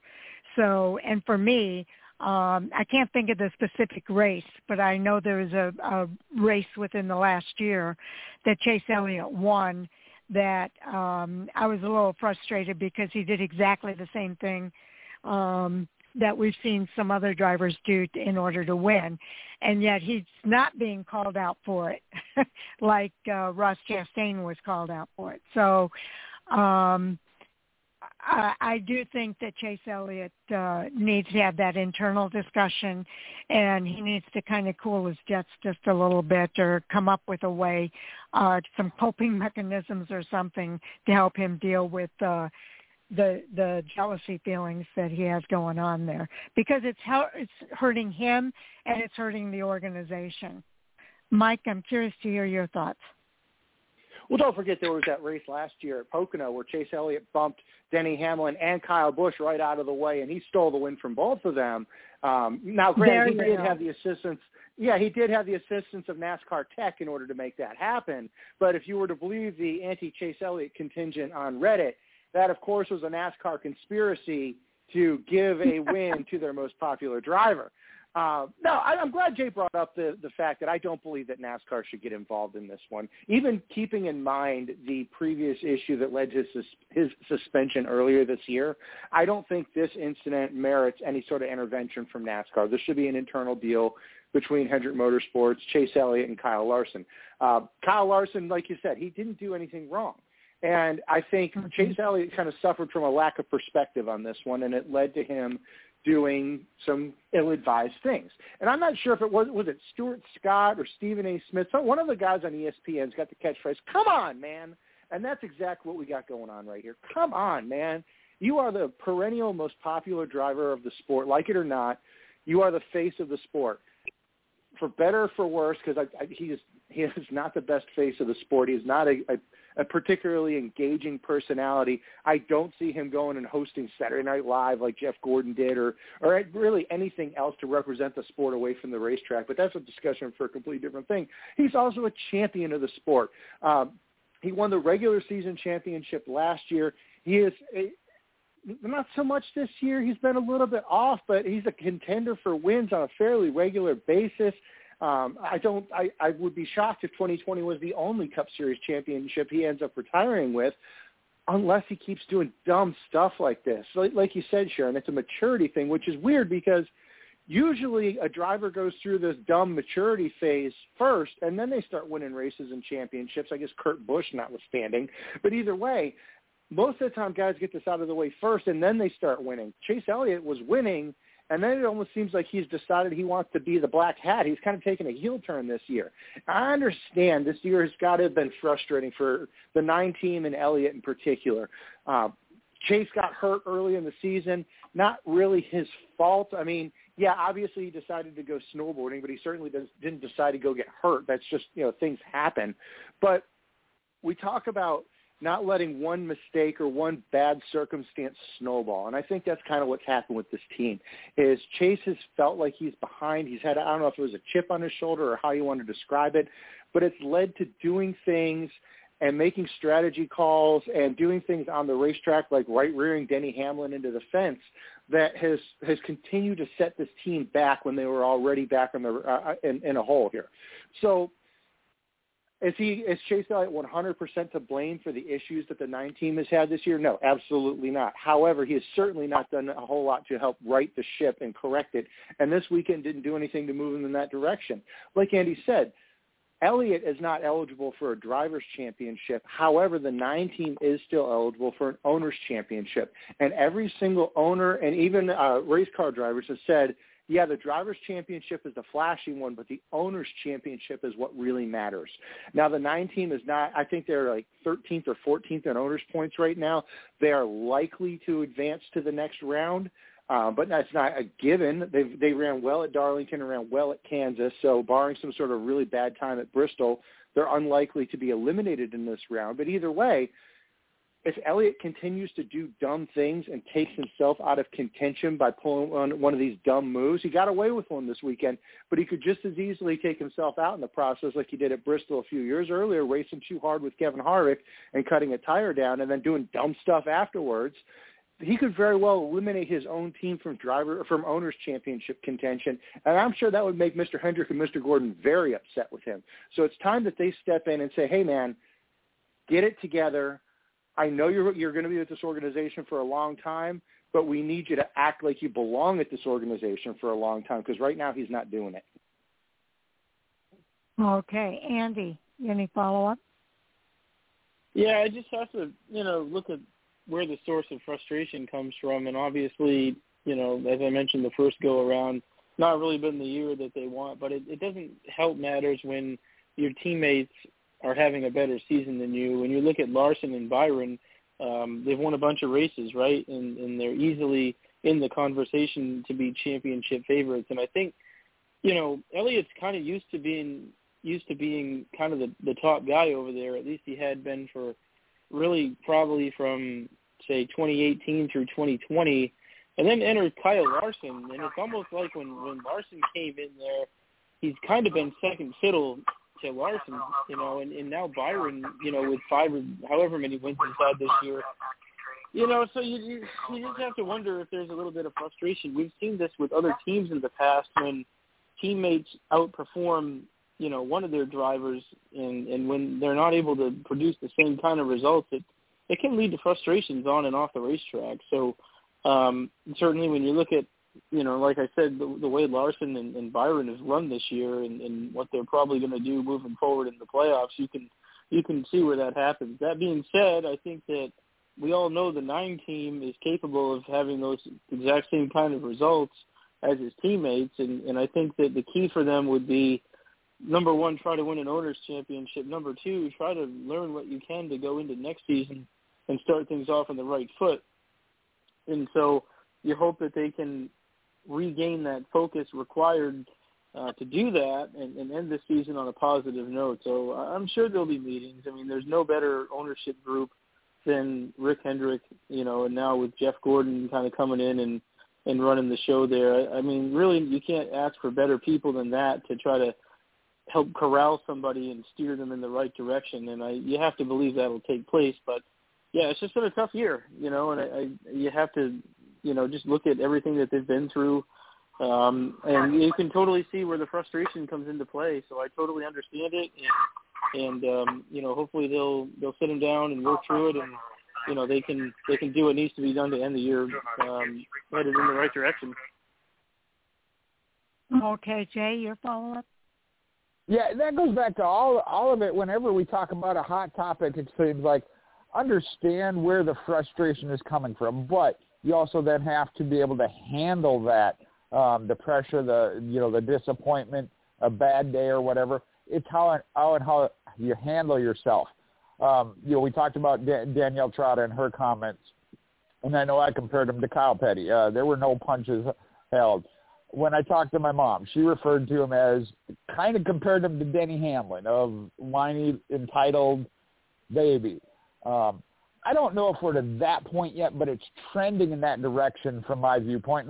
And this was coming from some within the industry, media and whatnot, that their opinion of him is slowly moving in that direction. And I just hate to see that. Whether I think he's the most popular driver as part of the fan base, whatever, I just don't want to see him go down that road.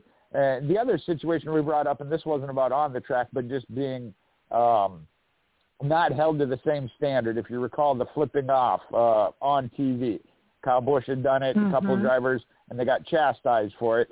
And I believe it was at Bristol last year, if I'm not mistaken, but Chase Elliott did it on national TV, and he kind of got accolades for it, And there, too, they say, he was mad, he had a right to be. This happened on the track. I'm like, I don't think anybody else flipped somebody off just because it was, the thing to do. They had their frustration and what they were upset about. So I just disagree with that, hold it, whatever the action may be. Sharon, you were pointing it out of comparing it to Ross Chastain. And you're right. If you're going to hold another driver accountable and chastise them for this, you darn well better hold yourself accountable when you do it. And that's where the post-race interview with Bob Pockrass, like I said, he was just like, I don't know what you're talking about. What situation? What incident? No, I mean, everybody saw it. At least acknowledge it. And, again, you go back and look at the tape. Admit that you go, hey, I didn't have the whole picture. I was out of line. Own it. I mean, you know what I mean? Or even if you just say, hey, I was frustrated and I acted out of emotion. Not a good thing necessarily, but at least own it. Don't be like, yeah, what happened? I don't know what you're talking about. That blew my mind. Yeah, I that kind of blows my mind too, Jay, because it frustrates me when people think that we're stupid enough to buy something like that. We're not that stupid. We see through what you're saying. But having said that, I do think that a lot of these drivers are hesitant to take accountability because of what happened with Denny Hamlin earlier this year when he admitted he took some retaliation out on another driver on the track, Chastain, I think it was, and he admitted it, and NASCAR penalized him for it. So I think this is an example of another example of why drivers are hesitant to say exactly what's going on because they don't want to get a penalty for it. But I think that there does need to be something said about taking ownership for what you did. And he didn't take him out of the race. He let him know. But again, you're using your car as a communication vehicle versus having a conversation. And I don't agree with that. But don't take us for being stupid either, that we're going to believe that, you know, there was no message there. There was a clear message sent, and we all saw it. And for you to say that there was no message just makes you look silly. So I get it to a certain degree, but at the same time, I think he could have owned up to this one without any fear of penalty. But we'll see what happens. That's the only thing I have to add to it. Mike, you get the final word here. Jay, this may blow your mind with how quickly time flies, but the race that you're referring to where Elliott used the social finger, if you will, that was the Spring Darlington race in April of 2020, the first race back after the COVID break. So it's already been 3 years since that incident that you feel like happened earlier this year. Oh, yeah. Time flies, doesn't it? Now, with regard to just using that finger for the sake of using it, you clearly haven't hung around with me and my racing buddies and seen some of the pictures we send back and forth to each other, but that's a completely different discussion. But yeah, with regard to Chase Elliott, the guy's, there's no denying he's a very, very talented race car driver, but you've got to look at some of, and I would almost say the majority of the drivers coming into NASCAR, Chase Elliott included, they are the racing equivalent of theater kids. They have been raised in this isolated bubble where the world revolves around them and making them into professional race car drivers. For good or for bad, take that how you will, but they've been in this isolated bubble since before they realized what the world was. I think back to the famous picture of Chase Elliott back in Indianapolis with Dale Earnhardt back in, what was that, like 97, 99, something like that. And Chase Elliott's 5 years old sitting on Dale Sr.'s knee. I mean, that's how isolated into this racing world Elliott has been literally his entire life. And he's far from the only one. The vast majority of drivers at the top professional level, not just in NASCAR, but in all the professional motorsports, they're theater kids. They have been raised and groomed in this environment their entire life. So that's good in that it develops a very, very talented race car driver and a very specialized skill set. But the downside is sometimes they do lack that maturity and that worldly experience that people get from doing other things. I call it, whatever that other thing may be. It could just be going to school, regular school with regular kids all the time and getting beat up and stuffed in a locker like I'm sure Ryan Blaney would have been.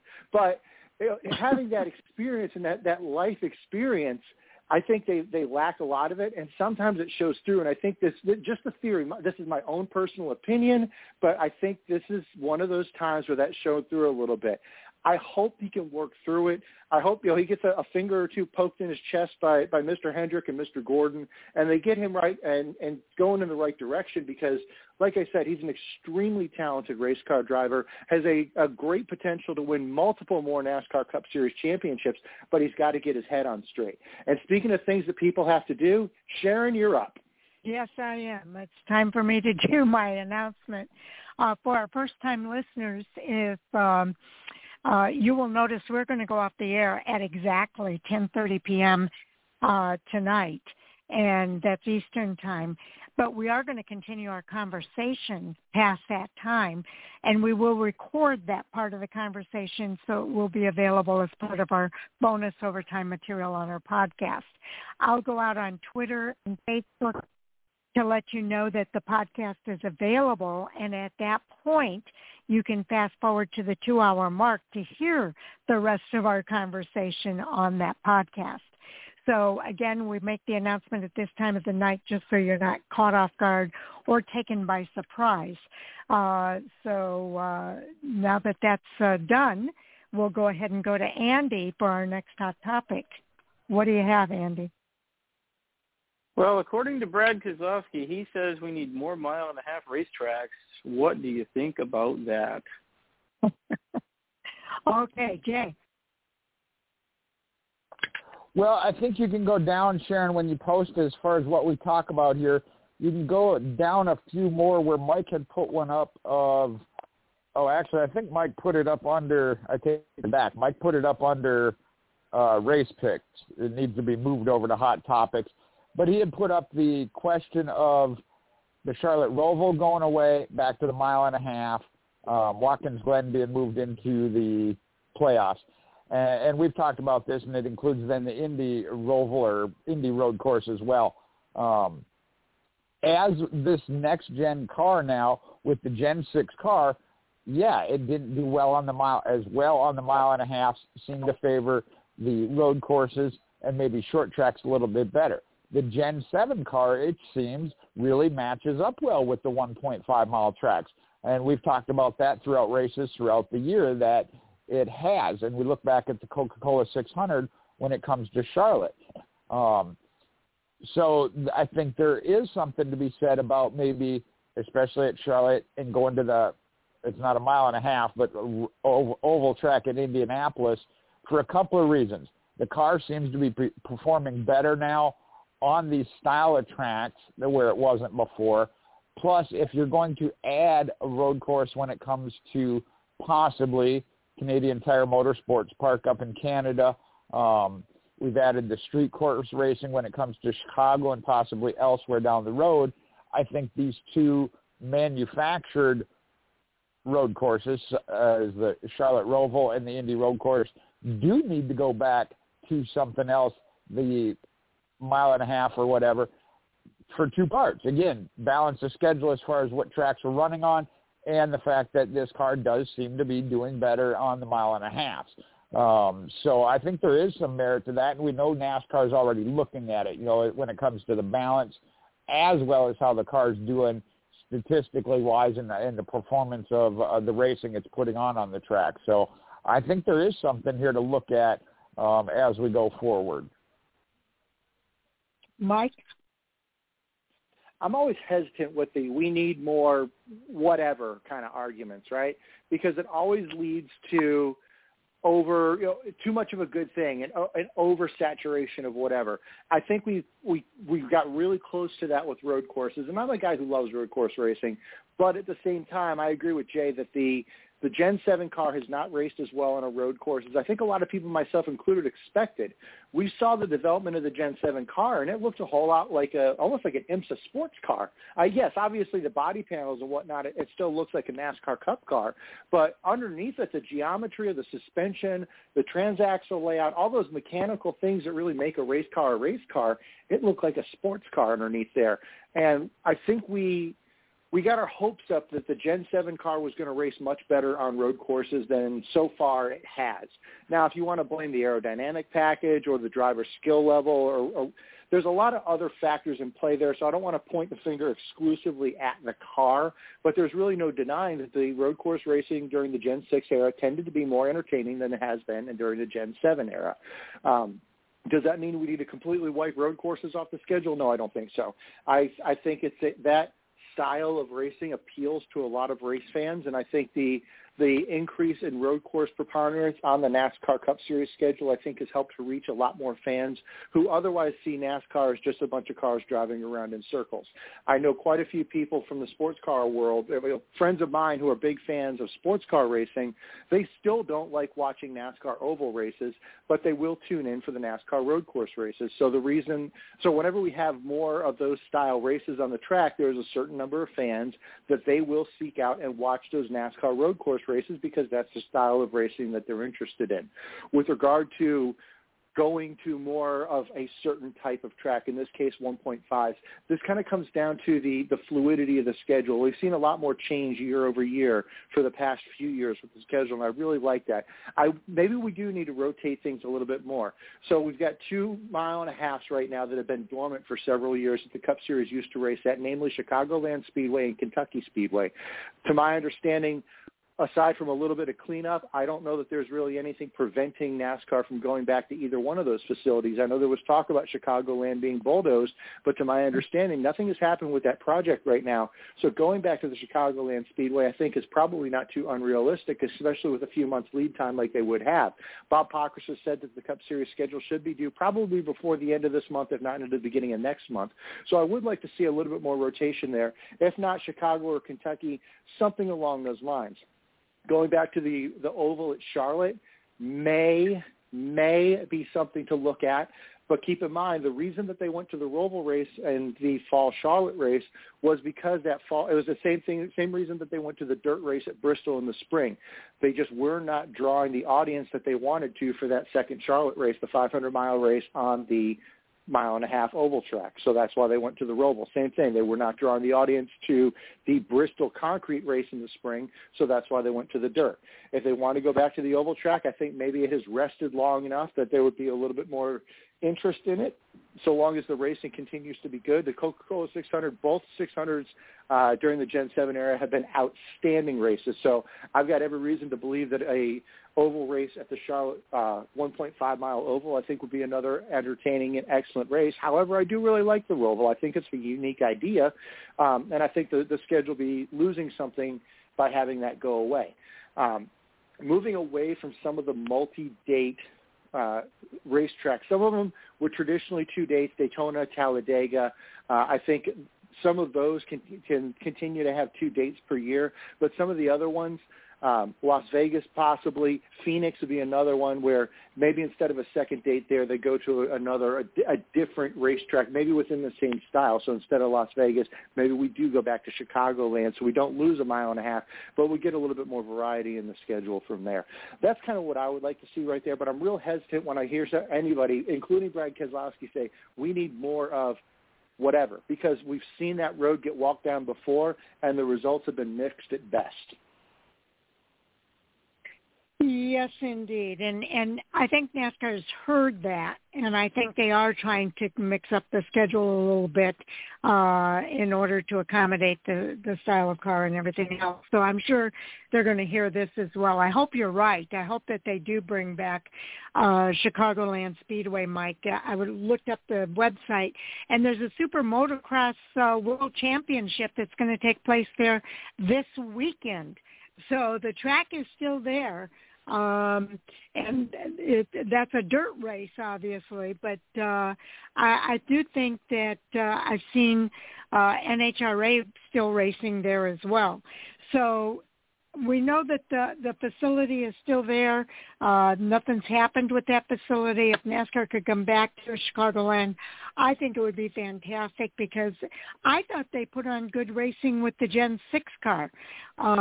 So it would be interesting to see what they would do in the Gen 7 car. But I've got to think it would be very similar to what we saw at Kansas Speedway. That's the sister track to Chicagoland Speedway. So I've got to think it would be pretty similar racing at Chicagoland. So I like you, though, am hesitant when I hear somebody say we need more of this or more of that, because it does depend on the type of vehicle that they're racing with as well. And I agree with what Jay said, that I think that we can let go of the Charlotte Roval at this point, and perhaps even the road course at Indianapolis Motor Speedway, and get back to the regular racing on the track there in both of those facilities. And I hope we don't have any more created road courses out of an oval. I would rather we go to a road course track. So I am curious to see what they're going to do with that next year. But I don't think we need more road courses. I think we need probably to hone in and maybe no more than what we have now, certainly, but maybe even a couple of less. So that's my thought on it. I think we have had better racing on the 1.5-mile tracks, and it's one of those, be careful what you ask for, because things can change. And now everybody's wanting the 1.5-mile tracks, where before they were complaining that they were cookie cutters and giving us dull racing. Well, that's not the case anymore. Andy, your thoughts? Yeah, really, to echo what's already kind of been said, it's almost as if, race fans and even drivers, I suppose, aren't content with the current schedule. Years ago, just a few years ago, it was all about how we needed more road courses. And certainly with the previous Cup car, road course races were some of the most anticipated races of the year. To the points that have already been made, though, with the new car, we've seen a bit of a switch where the intermediate tracks, which used to be loathed, I think, by many of us, certainly me anyway, at least some of the facilities, they're now some of the best races of the year, and for whatever reason, the short tracks and road courses, which used to be some of the most anticipated races, are now suffering a bit. So, hopefully, in my mind, instead of completely revamping the schedule and adding a bunch of mile-and-a-half tracks back to the schedule, I would maybe try to find a fix to the Cup car to make short tracks and road courses similar to what we saw in the past, because I do think those are in some of the most interesting racing, events that we see throughout the schedule. But that being said, I think that there is a way where you can, maybe not add more road courses or take road courses away and maybe don't add a bunch more mile-and-a-halves to the schedule, but we could mix up the variety a bit. I'd love to see Chicagoland come back. I think that you have to look no further than Kansas to get an idea what the Gen 7 racing would be like at that racetrack. It would be fantastic. But, I think it's time to maybe take away second dates at some of these events, and start trending toward, maybe having just one race a season at some of these racetracks. And that's not going to include some of the bigger venues like Daytona, Darlington. Some of these others probably deserve one or two dates. Well, at least one date, but some deserve two dates, some of the bigger racetracks. But I would like to see maybe, some racetracks make a return to the schedule. You could potentially add Kentucky and Chicagoland back in, but at the same time, maybe we don't go to Atlanta twice a year. Maybe, we don't go to some of these racetracks. I'm trying to think of another one, but Vegas. Maybe we don't go to Vegas twice a year. Maybe mix it up a little bit so the mile-and-a-half tracks that we do go to, are all slightly different from each other and give us something to look forward to, going to a different market and a different venue throughout the year. So I don't know. I think that I don't think it's a bad thing if we revisit the mile-and-a-half talk, but I just know that for years and years and years, people kept screaming that we had too many of them, and I would be hesitant to just go back to that because I think that it would be a mistake. So hopefully, my point would be fix the car so that it races better on short tracks and road courses and maybe make the schedule a little bit diverse. I wanted to touch on real quick about I guess it's a bit of a subtopic, but the fact that Watkins Glen could become a playoff race in favor of the Charlotte Roval going back to the Oval, that I could 100% get on board with. I think it would be fantastic. Upstate New York, I wouldn't go too late in the year, but if you went there in or around, the September time frame, the weather's typically pretty nice. That would be a pretty good move, and I think the Glen would make a great addition to the playoffs. And at the same time, to Mike's point, Charlotte has really produced fantastic racing on the Oval the last year or two, and maybe having two Oval races there is warranted. I know that contradicts what I just said about maybe not doing so at all these different racetracks, but I do think that some racetracks, like maybe Daytona, Charlotte, Darlington, some of these, prominent racetracks on the schedule, maybe they do deserve two races. I wouldn't want to see it at every venue, but maybe you could do this at periodic places, especially like Charlotte, for example, that really has done a nice job. So I don't know. We'll see what the schedule brings, and we'll go from there. But I guess bottom line, to wrap it all up, I don't really want to see them go crazy bringing back intermediate tracks. Okay, Jay, your follow-up? Yeah, I think everybody kind of hit on the same points. I was going to say I'm going to go through and agree with each one of you on some points, but they kind of all got made throughout. Yeah, don't make a knee-jerk reaction. Oh, we want more of this. Let's go boom and go overboard with it. I know Mike used the word of the oversaturation, too much of a good thing. I fully agree with that. Sharon, you brought up with the Roval and the Indianapolis road course. I understand. Mike pointed out the need for it at the Roval. Again, the racing wasn't great. They weren't drawing the crowd, same as at Bristol. But I've always been a fan of, again, if we go to Canadian Tire Motorsports Park, Road America, Road Atlanta, and I'm not sure of the name, but there's a road course in Virginia. Go to an actual, if you want to get wild and crazy, add Laguna Seca. I know we've talked about that, of just totally out there, but whether or not it'd work. There are road courses out there.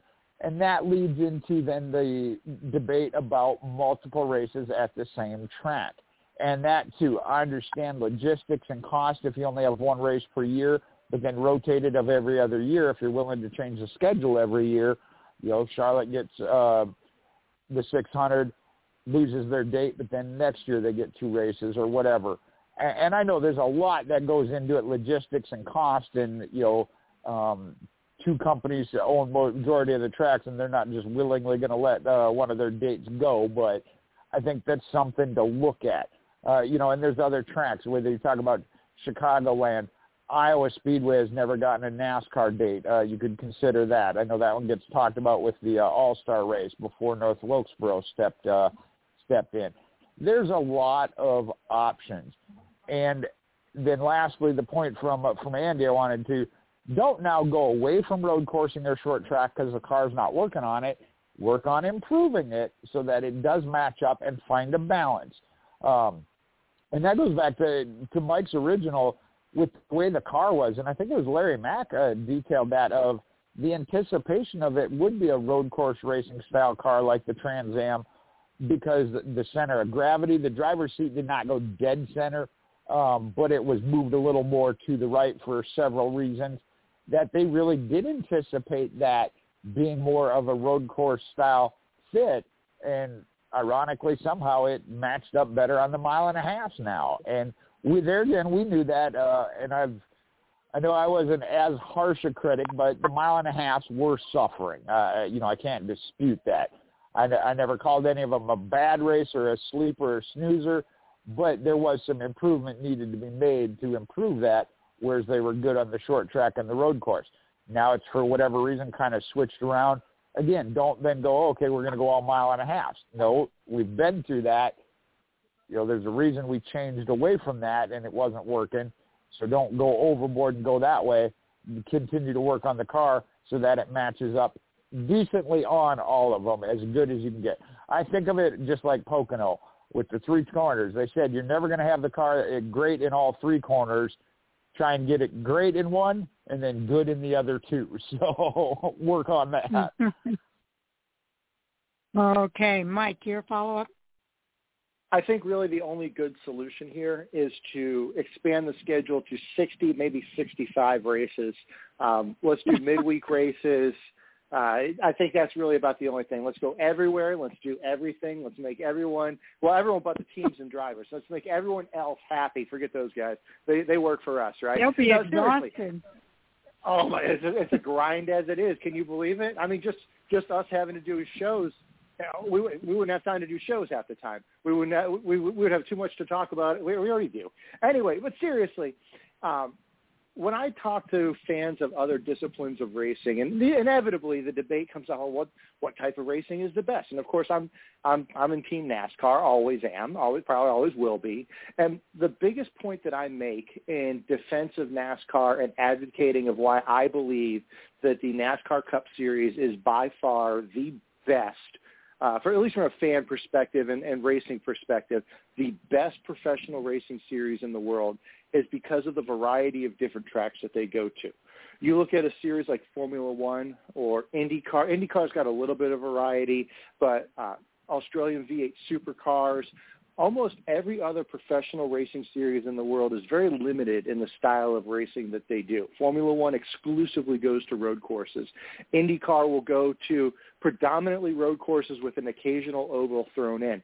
Versus you look at the NASCAR Cup Series, they race on intermediate ovals, short tracks, road courses, super speedways. They even have gone to dirt tracks now.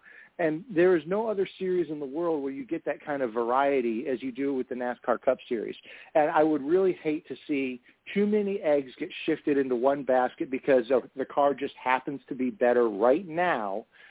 By the time they shift the schedule to capitalize on the strengths that we have right now in 2023, there is a very good chance that the dynamics of that car, for whatever reason, some sort of a rules change, one of the engineers in the back shop of one of the race teams figures something out, whatever it is, by the time they get the schedule shifted and in place, the car and the way that it drives could have completely changed. And now we have warped the schedule to cater to this one style of racing, be it 1.5-mile intermediate tracks, road courses, or anything else. We've completely warped the schedule to revolve around this one style of racing as a fad, and the car has left it behind. And I would really hate to see that, because it puts us in a box like we were really all the way through the mid-'90s into probably the mid-2010s, where NASCAR was just stuck in this rut of a schedule that wouldn't go anywhere. And it was very heavy on the 1.5-mile intermediates because so much money and time was spent in developing them, and we've finally broken that cycle. And I would really hate for us to fall back into that cycle of we're going to allow a certain style of racing to dominate it because we have decided that's what we want to do.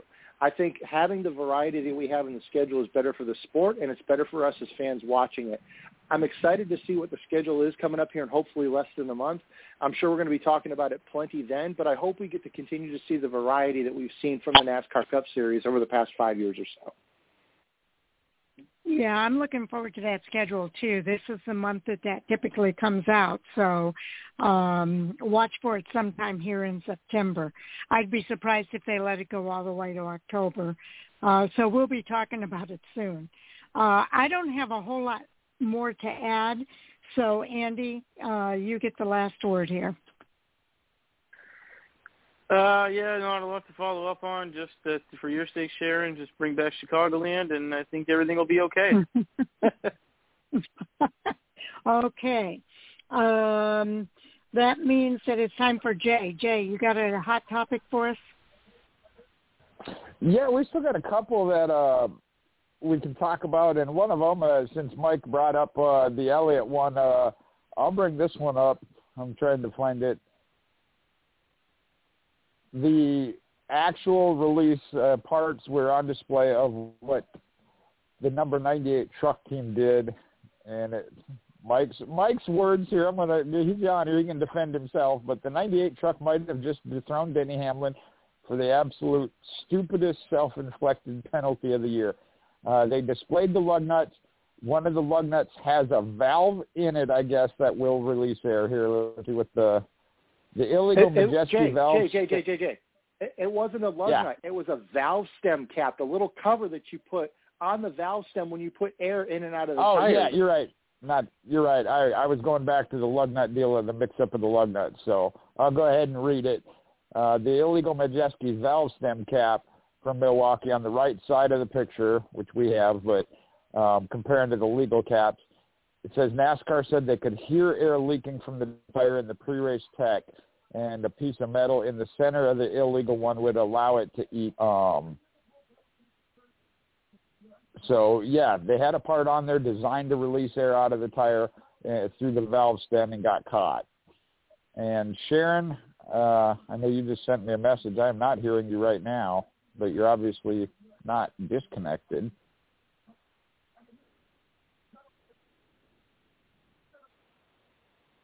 Well, you want to just start the round then? Yeah. Mike, why don't you go ahead and start? Sharon's apparently having audio issues, but I know she's not disconnected, or we'd all get disconnected. So go ahead, Mike. So, yeah, you kind of stole my quota. This is the stupidest self-inflicted penalty I've ever seen, ever.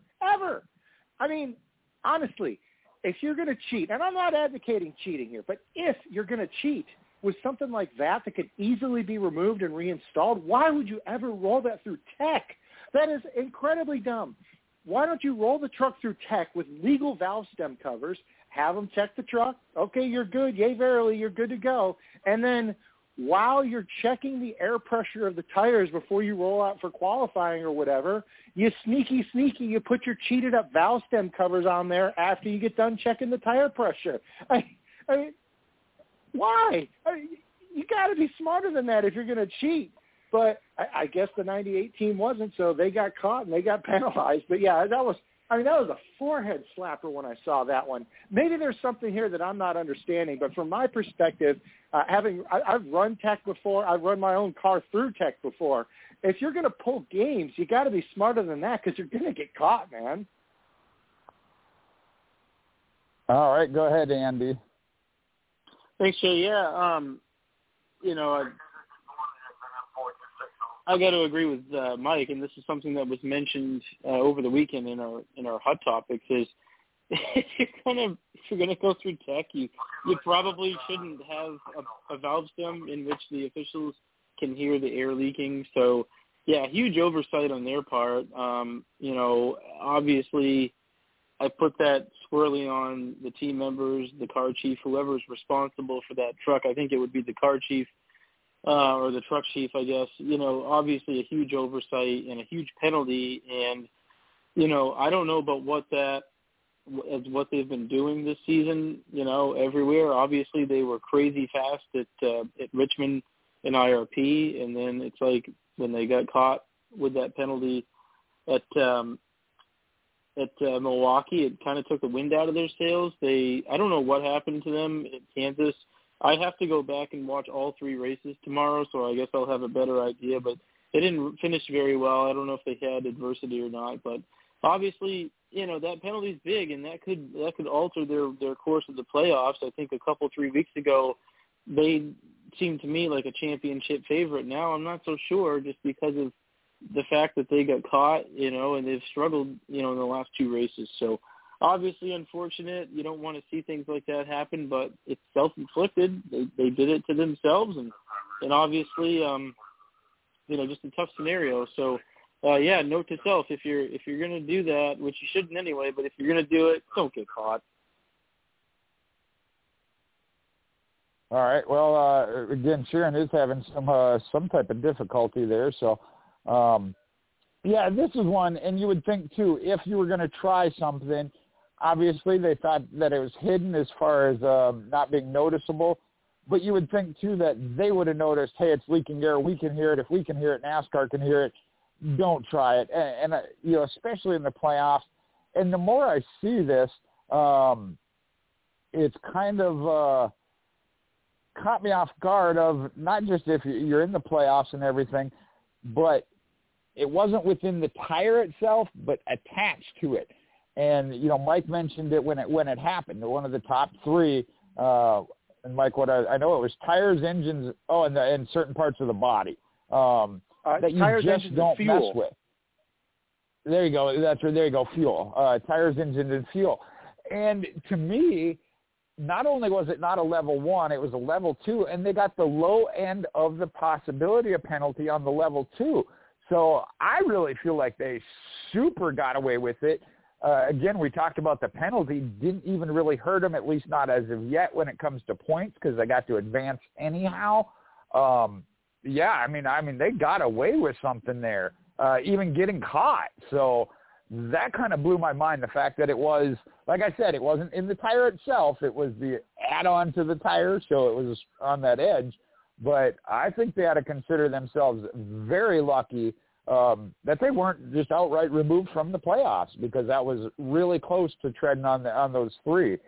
So, and like I said, you guys said it, you go through with tech that something's obviously visible or noticeable that they'll find, and if something's making noise that shouldn't be, you know, they're going to look into it.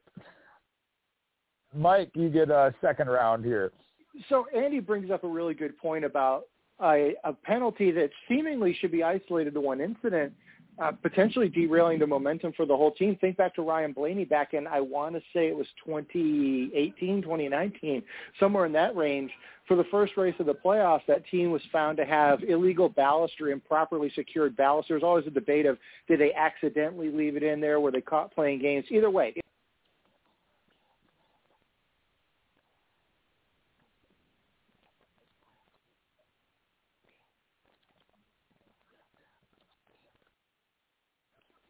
Hello, it is Ryan, and we could all use an extra bright spot in our day, couldn't we? Just to make up for things like sitting in traffic, doing the dishes, counting your steps, all the mundane stuff. That is why I'm such a big fan of Chumba Casino. Chumba Casino has all your favorite social casino-style games that you can play for free anytime, anywhere with daily bonuses. That should brighten your day a little. Actually, a lot. So sign up now at ChumbaCasino.com. That's ChumbaCasino.com. No purchase necessary. VGW Group. Void where prohibited by law. See terms and conditions. 18+. Join us today during the Jeep Celebration event. Right now, get 20% below MSRP for an average of $15,178 under MSRP on the purchase of a 2023 Jeep Grand Cherokee Overland 4xE or Summit 4xE. Not compatible with lease offers or with any other consumer incentive offers. $15,178 average based on 20% below average MSRP from all 2023 Grand Cherokee Overland 4xE and Summit 4xE models in dealer stock. Residency restrictions apply. Take retail delivery from dealer stock by 4/1. Jeep is a registered trademark.